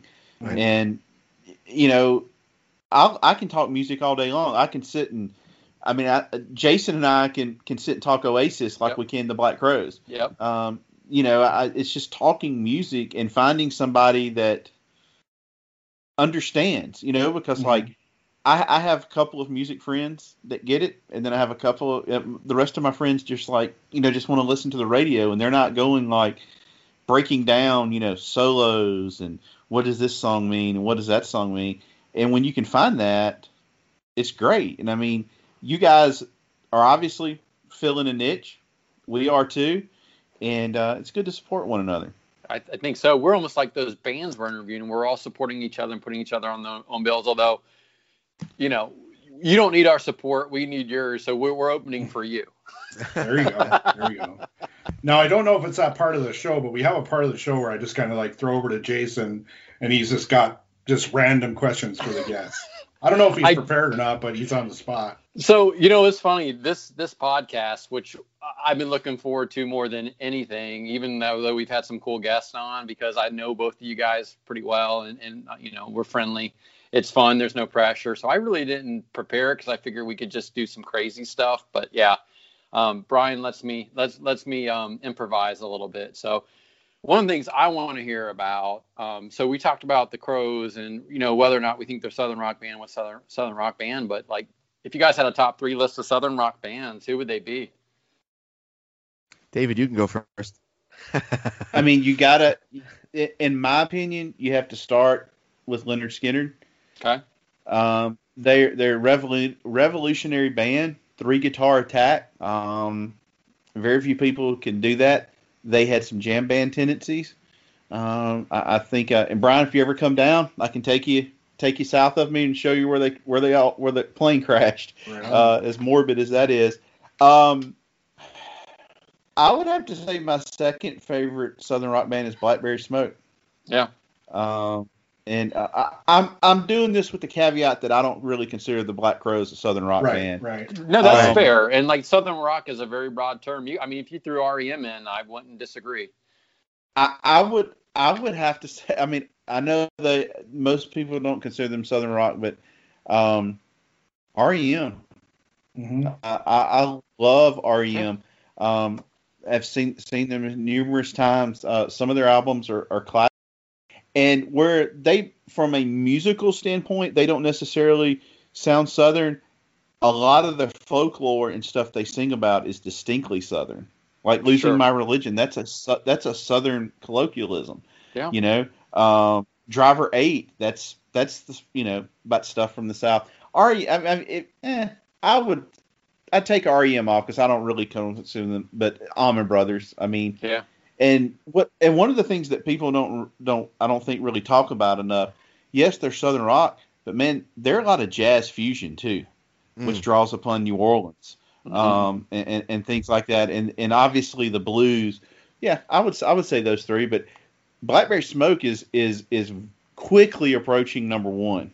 I just think what they're doing is so good. And if you listen to their albums, they're getting more and more mature lyrically as the albums go on. Mm-hmm. This last one, compare that to like some of their earlier stuff. It's much more, it's less party and more mature lyrics. That's what I was going to say too. It is absolutely less party and more like real, honest to goodness, like life stuff. Yeah. Ian? I'd probably have to say, definitely the Allman Brothers Band. That's like, as I mentioned before, I think they're like the template for what Southern rock is, and in a lot of ways. I'd have to throw ZZ Top in there. Yeah, especially when they first started coming out and playing blues and that stuff. Yeah. Yeah, I mean the early stuff. I don't mean like Afterburner or anything like that. Like but, Legs and yeah. Sharp Dressed and Man. then Blackberry Smoke. I mean those would be my top 3, like right off the top of my head. I think Blackberry Smoke. I'm a latecomer yes, too. Brian, you can go. I'm interviewing you 3, by the way, right now. This is my time. So yes, Brian, you can go. I think Southern rock was born when Dwayne Allman was playing those sessions in Muscle Shoals, with Wilson Pickett. However, at the same time, Greg Allman once said that, Southern rock is rock because that term really, I think, came from like the music industry, like grunge or whatever. And the Allman Brothers, to me, the original lineup, you had like 2 blues power trios. I mean, they certainly are there directly. I mean, you have to say, the classic lineup of Skinner, and then some of the ones after that, you throw Marshall Tucker in there and Outlaws and Charlie Daniels and Blackfoot. And then next for me is Blackberry Smoke after Skinner. And it's the same kind of deal. Like now all these younger bands are kind of like those, older bands that are just kind of like there's that pantheon space in between Skinner and them. Same with Blackberry Smoke and everyone else. I mean, and just to pick, it would be a tie for the youngest that I hear today. That's the Georgia Thunderbolts and Tennessee Champagne. Yeah, that would just could go either way. So that's more I kind of have a top 3 generational way of looking at that. So no, I think that's a good call. For me, so I struggle with this question a lot too, because really, what is Southern rock, or what do we consider it? So Blackberry Smoke is definitely up there. I'm a huge fan of theirs. Allman Brothers Band, absolutely. I think you owe these bands and stuff that we like owes a lot to Skinner. Why Skinner may not be my favorite band, like catalog start to finish, like a lot of their stuff, but I'll throw Derek and the Dominoes out there. That's only one album. It's a super group. That is one of my favorite albums all time. And, Clapton loved what Duane Allman and that style of music was going on. He tried to bring it in. I know it's not Southern, but, I think Layla is like a godfather of all Southern rock songs for a lot of people, too. So I would throw Derek and the Dominoes out there as one of my favorite. Nice call. Good call. Yeah, man. Good And it's call. completely random, but, I consider that. And, like, how many Southern rock bands or rock bands have tried to play Layla or Keep on Growing, like Tedeschi Truck Bands does as well, too. And, hell, we didn't even mention those guys. I mean, those guys are one of the top bands out there, too. Now, Ian mentioned ZZ Top. Now you got Southern rock and blues. Yeah. So that's a whole nother thing where you can say, blues is Southern rock, and Southern rock maybe came from blues, So that's also a good segue. I'll ask you three, who do you guys respect as far as the blues players or any blues festivals that you've gone to that kind of relates to all our shows here? All right. David? I'm a huge North Mississippi All-Stars fan. I think when they close up shop, they're going to be the last of the Hill Country Blues. Right. And for people that don't understand the difference between the Hill Country Blues and the Delta Blues, right. Whereas the Delta Blues the Hill Country Blues is more of a rhythm, and it's a rhythmic repetition. And you had guys like R.L. Burns Jr., Kimbrough, those guys who Luther and Cody grew up with, and then you have the Delta Blues. So I would say the North Mississippi All Stars, especially that first album, that's authentic Hill Country Blues. Mm-hmm. I really like Willie Dixon's stuff. Some of those old Willie Dixon recordings. And then I love Clapton's playing so much, and I think the greatest compliment Eric Clapton has ever been paid was B.B. King said one time, "When I hear people playing the blues, I don't have to look at them to know if they're white or black. When Eric Clapton plays, I don't know if he's white or black." And I think that is as big of a compliment. I think the way Clapton approaches the blues, it's so reverent and respectful, and he tries to stay true to he's a guy from England, for Pete's sake. Right.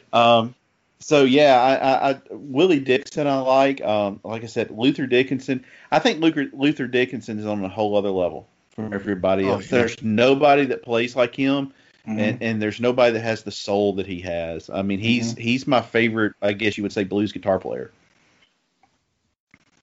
Yeah, I would agree with that. Luther Dickinson and the North Mississippi All-Stars, fantastic players.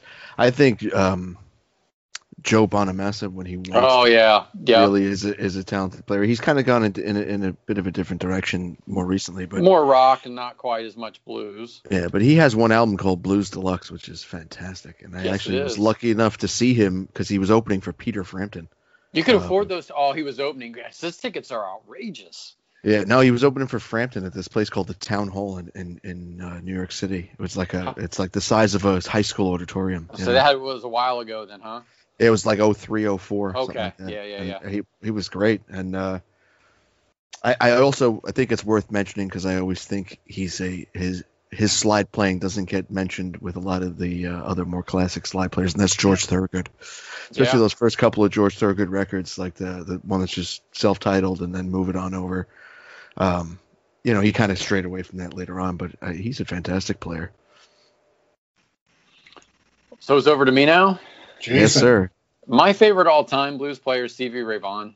There you go. Yes, I love Stevie Ray. I think just he was influenced by so many Hall of Famers and stuff, which is fine, and I respect that. But I love Stevie Ray a ton. And then probably my favorite modern player right now is either Bonamassa for sure. I think that's a good call on that from you, Ian. I think just Bonamassa, really. I'm a huge Clapton fan. Obviously, I threw out the Derek and the Dominoes stuff out in Southern Rock, but Bonamassa is probably my guy carrying it right now that I'm really kind of into. I think probably more than anybody. David, you mentioned R.L. Burnside, and for me, he is, and Hill Country Blues as well. Arlo Burnside is the man. He is the badass, and then of course Luther is in that very much in that conversation as well. And then it kind of goes more blues rock for me. I mean, someone that Jason and I just talked to recently is Scotty Bratcher, who's very, really good. And as far as the old stuff, I really enjoy listening to Little Walter, who was a harp player. Yeah. I don't know, Walter. I mean, have you guys listened to Scotty Bratcher stuff? I'll pick up on all that stuff. He's from my area of town of Ohio. Phenomenal player. There's a ton of YouTube stuff out there. He's got a record on Amazon. Like, check him out. He is a good performer. Like, he's a good guitar player, and he puts on a show while he does it too. Check him out. I'll be checking that out for sure. Thank you. Yeah, for sure. So, Brian, do I have time for a couple more questions real fast? Please. Okay. I at least have two more questions for both of you. So I'm going to start out with a good normal one, then we're going to go to a fun one. So, are there any new bands out there right now that you guys have listened to that you should recommend to our listeners? The War on Drugs. You talked up that live album. Yeah. It's my album of the year. They are Neil Young meets My Morning Jacket meets Tom Petty meets The Cure. Absolutely love them.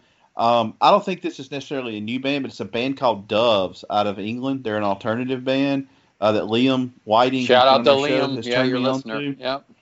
And then I'm sure y'all have talked about Marcus King is as good as they get. Yeah. Oh, dude, I think he's 25 now or something ridiculous. And I think Warren Haynes has taken him under his wing to help him out. That, again, I was not bashing him earlier on this podcast. I love Marcus King. He just wasn't good for As a Crow Flies. All right, Ian, what about you? Well, I think David knows who I'm going to say, even though they're not maybe the newest band to. But I'm Van Halen. Yeah, no. There's this group out of England called the Beatles. Maybe you've heard of it. But no, I'm a very big supporter of the Wood Brothers, and I don't think that they necessarily get the attention that they deserve, even though they've been around for several years. Their last album is phenomenal, and there's also a band I just recently heard that I thought was great, and I think other people. My father actually turned me on to them, and they're called Black Pumas. Black Pumas. Now that's a band I've not heard of.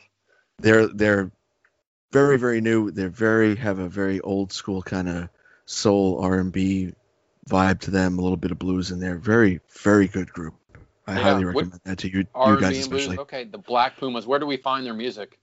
Well, I just, their stuff is available on, vinyl and things of that nature, but they also are readily available on, the streaming platforms. That's where I first listened to it, on Spotify and things. Okay. Good to know. Yeah. All right. Brian? Well, my answer is just look at our Facebook page. I mean, I'm like, I get turned on to a band from our guest and then go to that Facebook page and that links me to this and this and this. Like, that's the answer. look at the page. Seriously. Look at the Facebook page. Yeah. No, I agree. No, I agree with you, Brian. Like, and I said it earlier on the podcast, is like one of the best parts about being on this, other than talking to all of you guys, is learning about these new bands where you really don't find out about them because they're not being played anywhere. But, I said Southern Governor, dude, those guys crush it. Like, love them. Them Dirty Roses, who we just had a guitarist round table with the guitar player from that band, Them Dirty Roses, from the Georgia Thunderbolts, another fantastic band in Magnolia Bayou. And like, I feel like Andrew is my best friend. Like, we've been all chatting and stuff through Facebook, but that band is awesome. If you don't know Them Dirty Roses, listen, they are like Guns N' Roses mixed with a country band is how I would describe them. Right. But they're great. Listen, like those guys, Georgia Thunderbolts, Magnolia Bayou, and Southern Governor. Like, we interviewed them. I love them. I didn't know about them up until I interviewed them. Like, check them out. That's for sure. All right, my fun question for you all: give me a band that you like that we wouldn't expect or think that you would like. Ian, you go first this time. Oh man, put me on the spot. Let's see here. I'm gonna just divert to what's behind me real quick. Phil Collins. Genesis. I do own a couple of Genesis records, but which version of Genesis though? I'm not telling you. All right. No, I have The Lamb Lies Down on Broadway, which is Gabriel, but I also have Abacab, which I really like. Okay. But actually, I could say that probably, and I'm a very big fan. When I first got into them, I went out and bought all their albums in one shot, and that's Steely Dan, which probably most people that wouldn't think I would be into. So musicians love Steely Dan. I'm gonna interrupt the conversation. I've been terrible at this time. I've got a friend who legit played drums in LA in the 80s with like a lot of bands and was doing the hair metal thing for a while. His favorite band of all time is Steely Dan. Yeah, I think they're great, and it doesn't, it's like kind of you wouldn't think by the other things I listen to that necessarily. That's not embarrassing enough, man. I don't know if I'm going to accept that answer. All right. That's not very embarrassing. Swing over to David. I'm going to look at my collection here behind me and see if I can find anything worse. The Cure. I was notified by Spotify with their year-end thing that I was in the top 0.05% of Cure listeners in the world. Woo. Well, you did go through that giant Cure phase this summer. We listened to your podcast called Digital Kill the Radio Star. Who yours truly may have been a guest on the Talk Oasis, another good radio podcast. So The Cure. See, man, is that really embarrassing though, or that bad, or something we wouldn't think you like though? I mean, I'm not. That's respectable. I got into them. I got into them literally during the quarantine. Yes, you did. I have 9 vinyl records now. Some of them were very, very expensive and hard to come by. I really, let's see, I'm a huge Cure fan. My Morning Jacket is one of my favorite bands. But that's not embarrassing, though. That's okay. That's all right, embarrassing. All right, I can get you with embarrassing. The Monkees. I really, really like the Warrant Dog Eat Dog record. No kidding. Okay. That is not a bad record. No, it's not a bad record. I really like that. I like Skid Row's Subhuman Race. Okay. Wow. And this is the one y'all are probably just going to stop, hit pause on. Poison's Native Tongue, the Richie Kotzen album. So Richie Kotzen's a badass. Richie Kotzen's awesome though. His solo shit's great. He also played in Mr. Big too. He's good. Well, and he just released. He has a new song that came out today with Adrian Smith of Iron Maiden. Iron Maiden. Nice. Oh shit. Brian, that excited you when you heard the Kotzen Years of Poison. You guys are expanding my answers here, so I'll just kind of do it chronologically before I get to the embarrassment. I mean, growing up, the Beach Boys and ELO.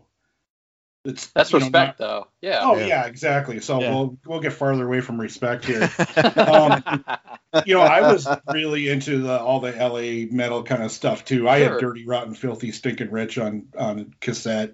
To me, like start to finish, that's a great album. There's not a bad track on that album. Well, my buddy who listens all the time, he's gonna laugh because one of the earliest stories of us meeting is me drunk watching Headbangers Ball, going, every band played, these guys kick ass. I don't know who you want to throw on there, Slaughter, whatever, the Bullet Boys. Bullet Boys, jeez. Smooth up in you. Yeah. Hard as a rock. Yeah. So there are some better bands in there too. I mean, like Black and Blue, who Tommy Thayer's in Kiss now. He was the first couple Black and Blue records before Gene Simmons started producing them. Armored Saint, but that's like a good band. Yeah, that's a good band. But I'll go full embarrassment now, and I'll reference the satellite radio at work. There's a song by a band called Wilshire, and it's a married couple, and the song's called Special. I've shared it on my actual Facebook page under the guise of like guilty pleasures because the chorus is great. But I could pick any song off the satellite radio, and yeah. There's a Miranda Lambert song that I kind of like for some reason. Is she the one that was married to what's his face on The Voice? Yeah. Who's now married to Gwen Stefani, right? Yeah. Blake Shelton. Blake, there you go. She has a song, I think it's called My Little Red Wagon or something like that I absolutely love. Well, that's not too bad. Okay. And Ian is kicking me off as being a host of State of Amorica. No. We're all being honest here. Like, there's no judgment. Though Ian, I did judge you got to come back to a new one. I do. No, I found one just before. This is Okay. definitely one that, because I know I've taken some heat for this before, and I don't care. I think this band's great. I have all their records. It's the Spin Doctors, man. Oh, hey, Oh. they opened for the Stones in Minneapolis. I think they're fantastic, and I think they're. 94, the Voodoo Lounge tour. Oh, Yeah. man. Did they really? Saw I that. didn't know that. That's great. I wish I didn't ask this question now. I fully regret what I asked. Wow. Oh, Jason, come on, man. So How why about I don't like the Spin Doctors. My senior year of high school, 1993, I was driving over to pick up my girlfriend to go somewhere or whatever. And literally in Dayton, Ohio, in Cincinnati, I lived between Cincinnati and Dayton. Every channel I had programmed in my car, Little Miss Can't Be Wrong was on at the same time. It was a big hit.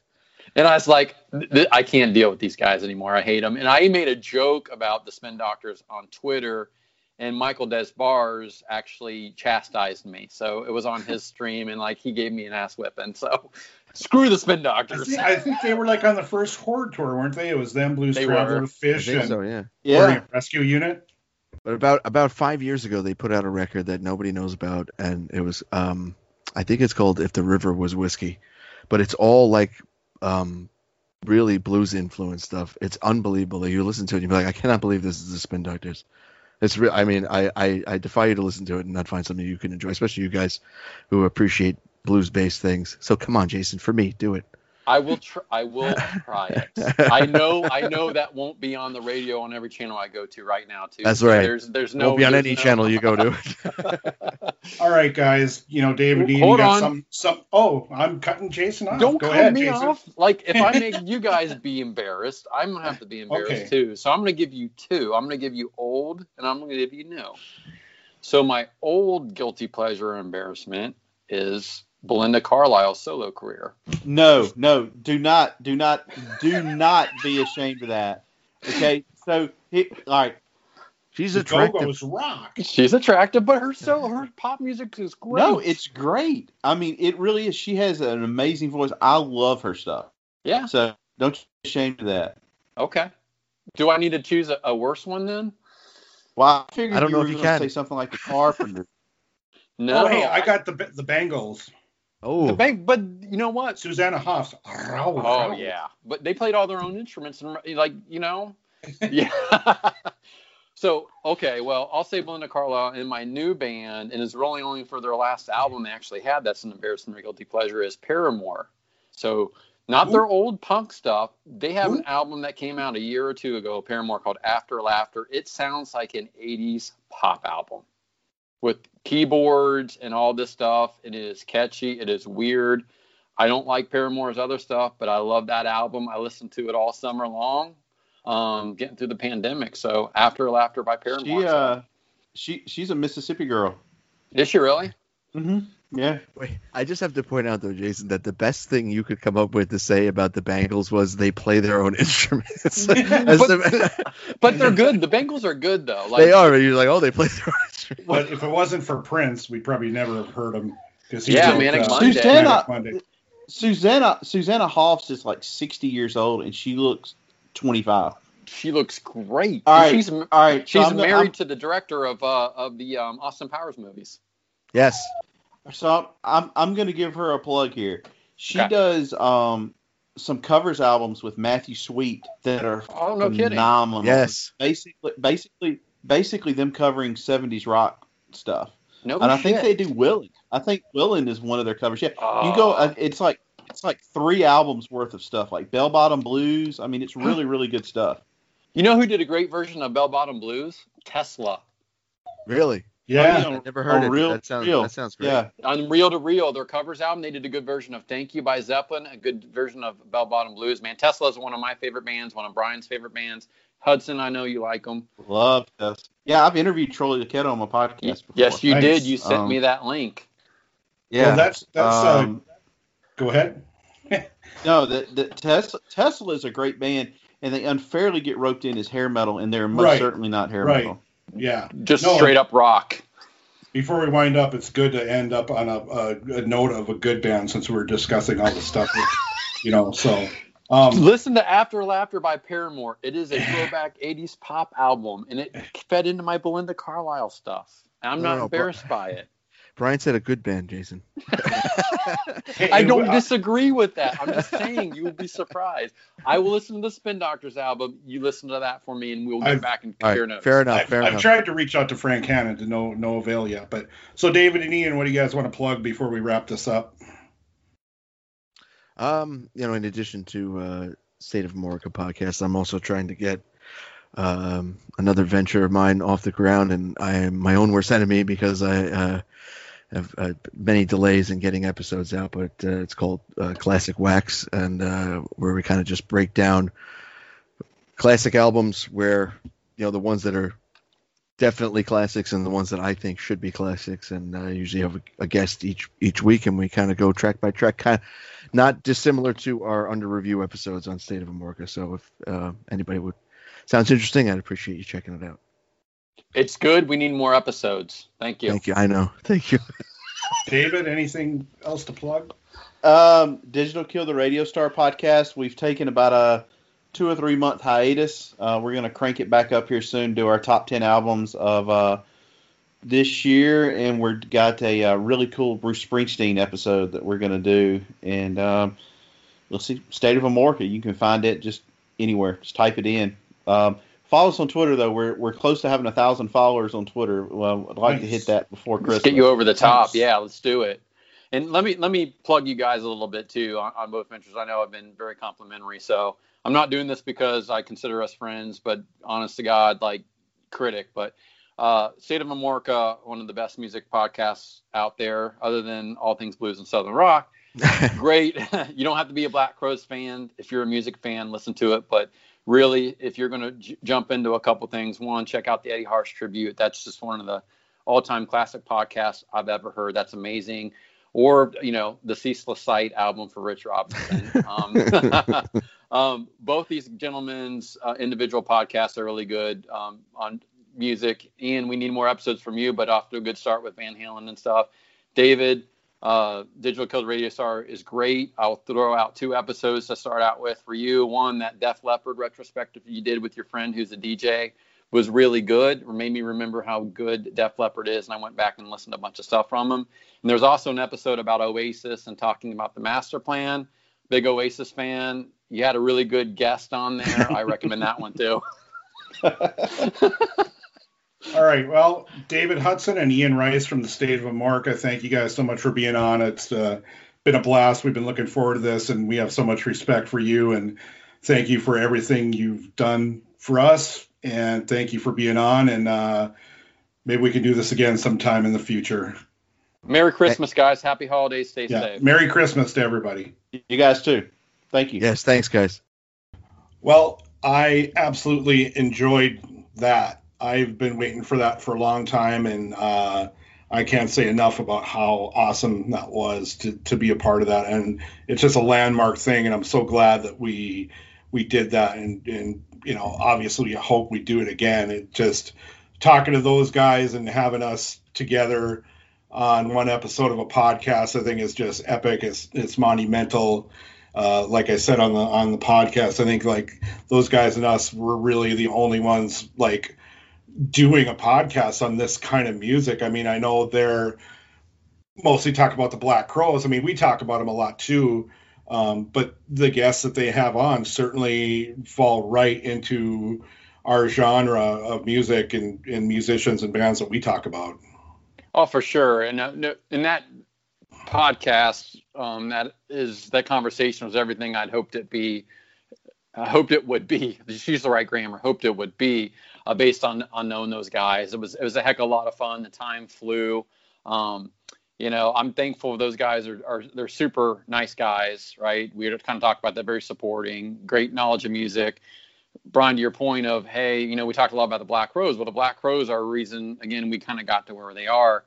The band that they're promoting, the other bands that have been on the show, that have been on the show, like Charlie Starr and Britt Turner from Blackberry Smoke, Susan Tedeschi, all are in this genre of music that we really like too. And not only are they promoting the Crowes, they're promoting these bands in the same family. I'm looking forward to also trying to, maybe get some members or relations to the Black Crowes coming on, or people that have covered them musically or journalistically. at the same time, going into the new year and kind of what everything that David and Ian are doing with the State of Amorica podcast. And please, listeners, listen to that podcast. It's so good. They're good guys. Kind of helping you and I evolve this podcast the same way. And I don't know what I just said. That was a bunch of that was word jello. Brian, not even what word am I trying salad. to get to? That was word word dessert. jello because it was super wobbly and didn't really have its own. Yeah, that's okay though. Nobody cares. That's true.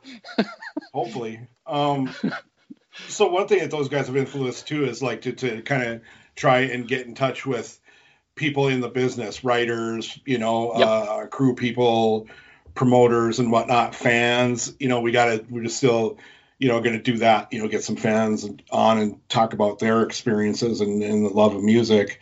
So I don't know what else to say. I'm just very grateful to, for that podcast to exist, for us to exist, to motivate us to do this.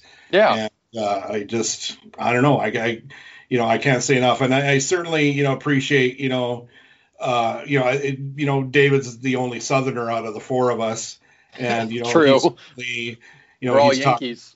He's talked to Cody Dickinson from the North Mississippi All-Stars, and he's just very, very much more in tune, into that music from down there in Mississippi because he lives in Mississippi.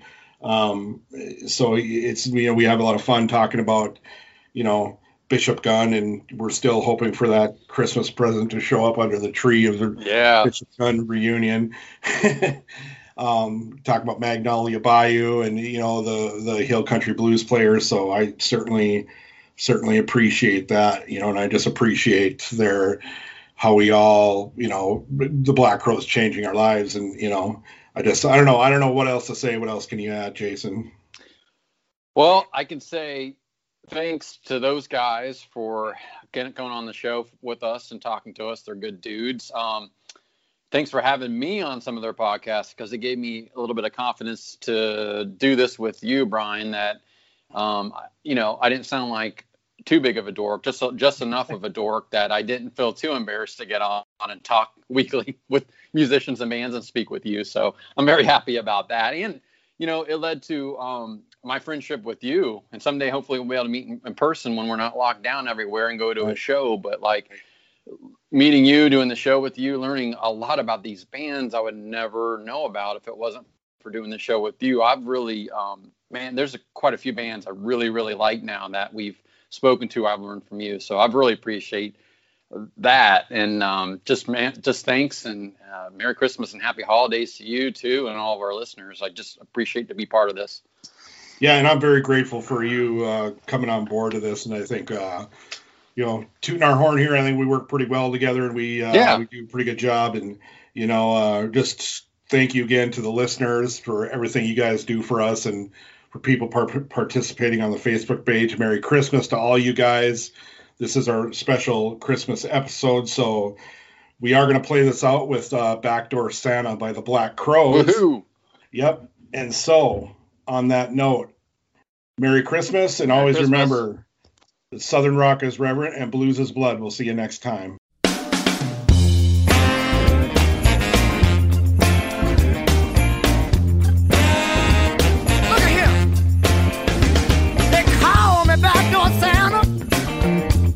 I make my runs about the break of day. Well, they call me backdoor Santa. I make my runs about the break of day. Yeah. Then I make all the little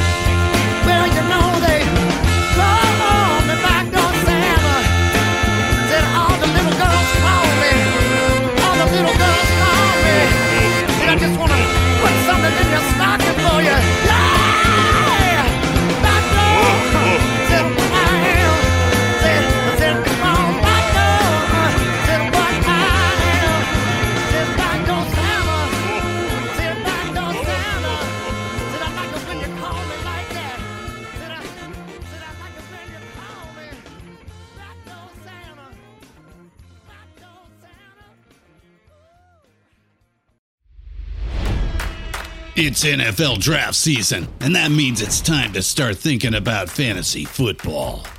FantasyPoints.com features industry-leading experts and prognosticators using proprietary hand-charted data to help you score more fantasy points. FantasyPoints.com is the place to go for whatever kind of fantasy football you play. Whether you play fantasy football, daily fantasy sports, or do a little bit of everything, Fantasy Points has the meticulously researched content to guide you to victory.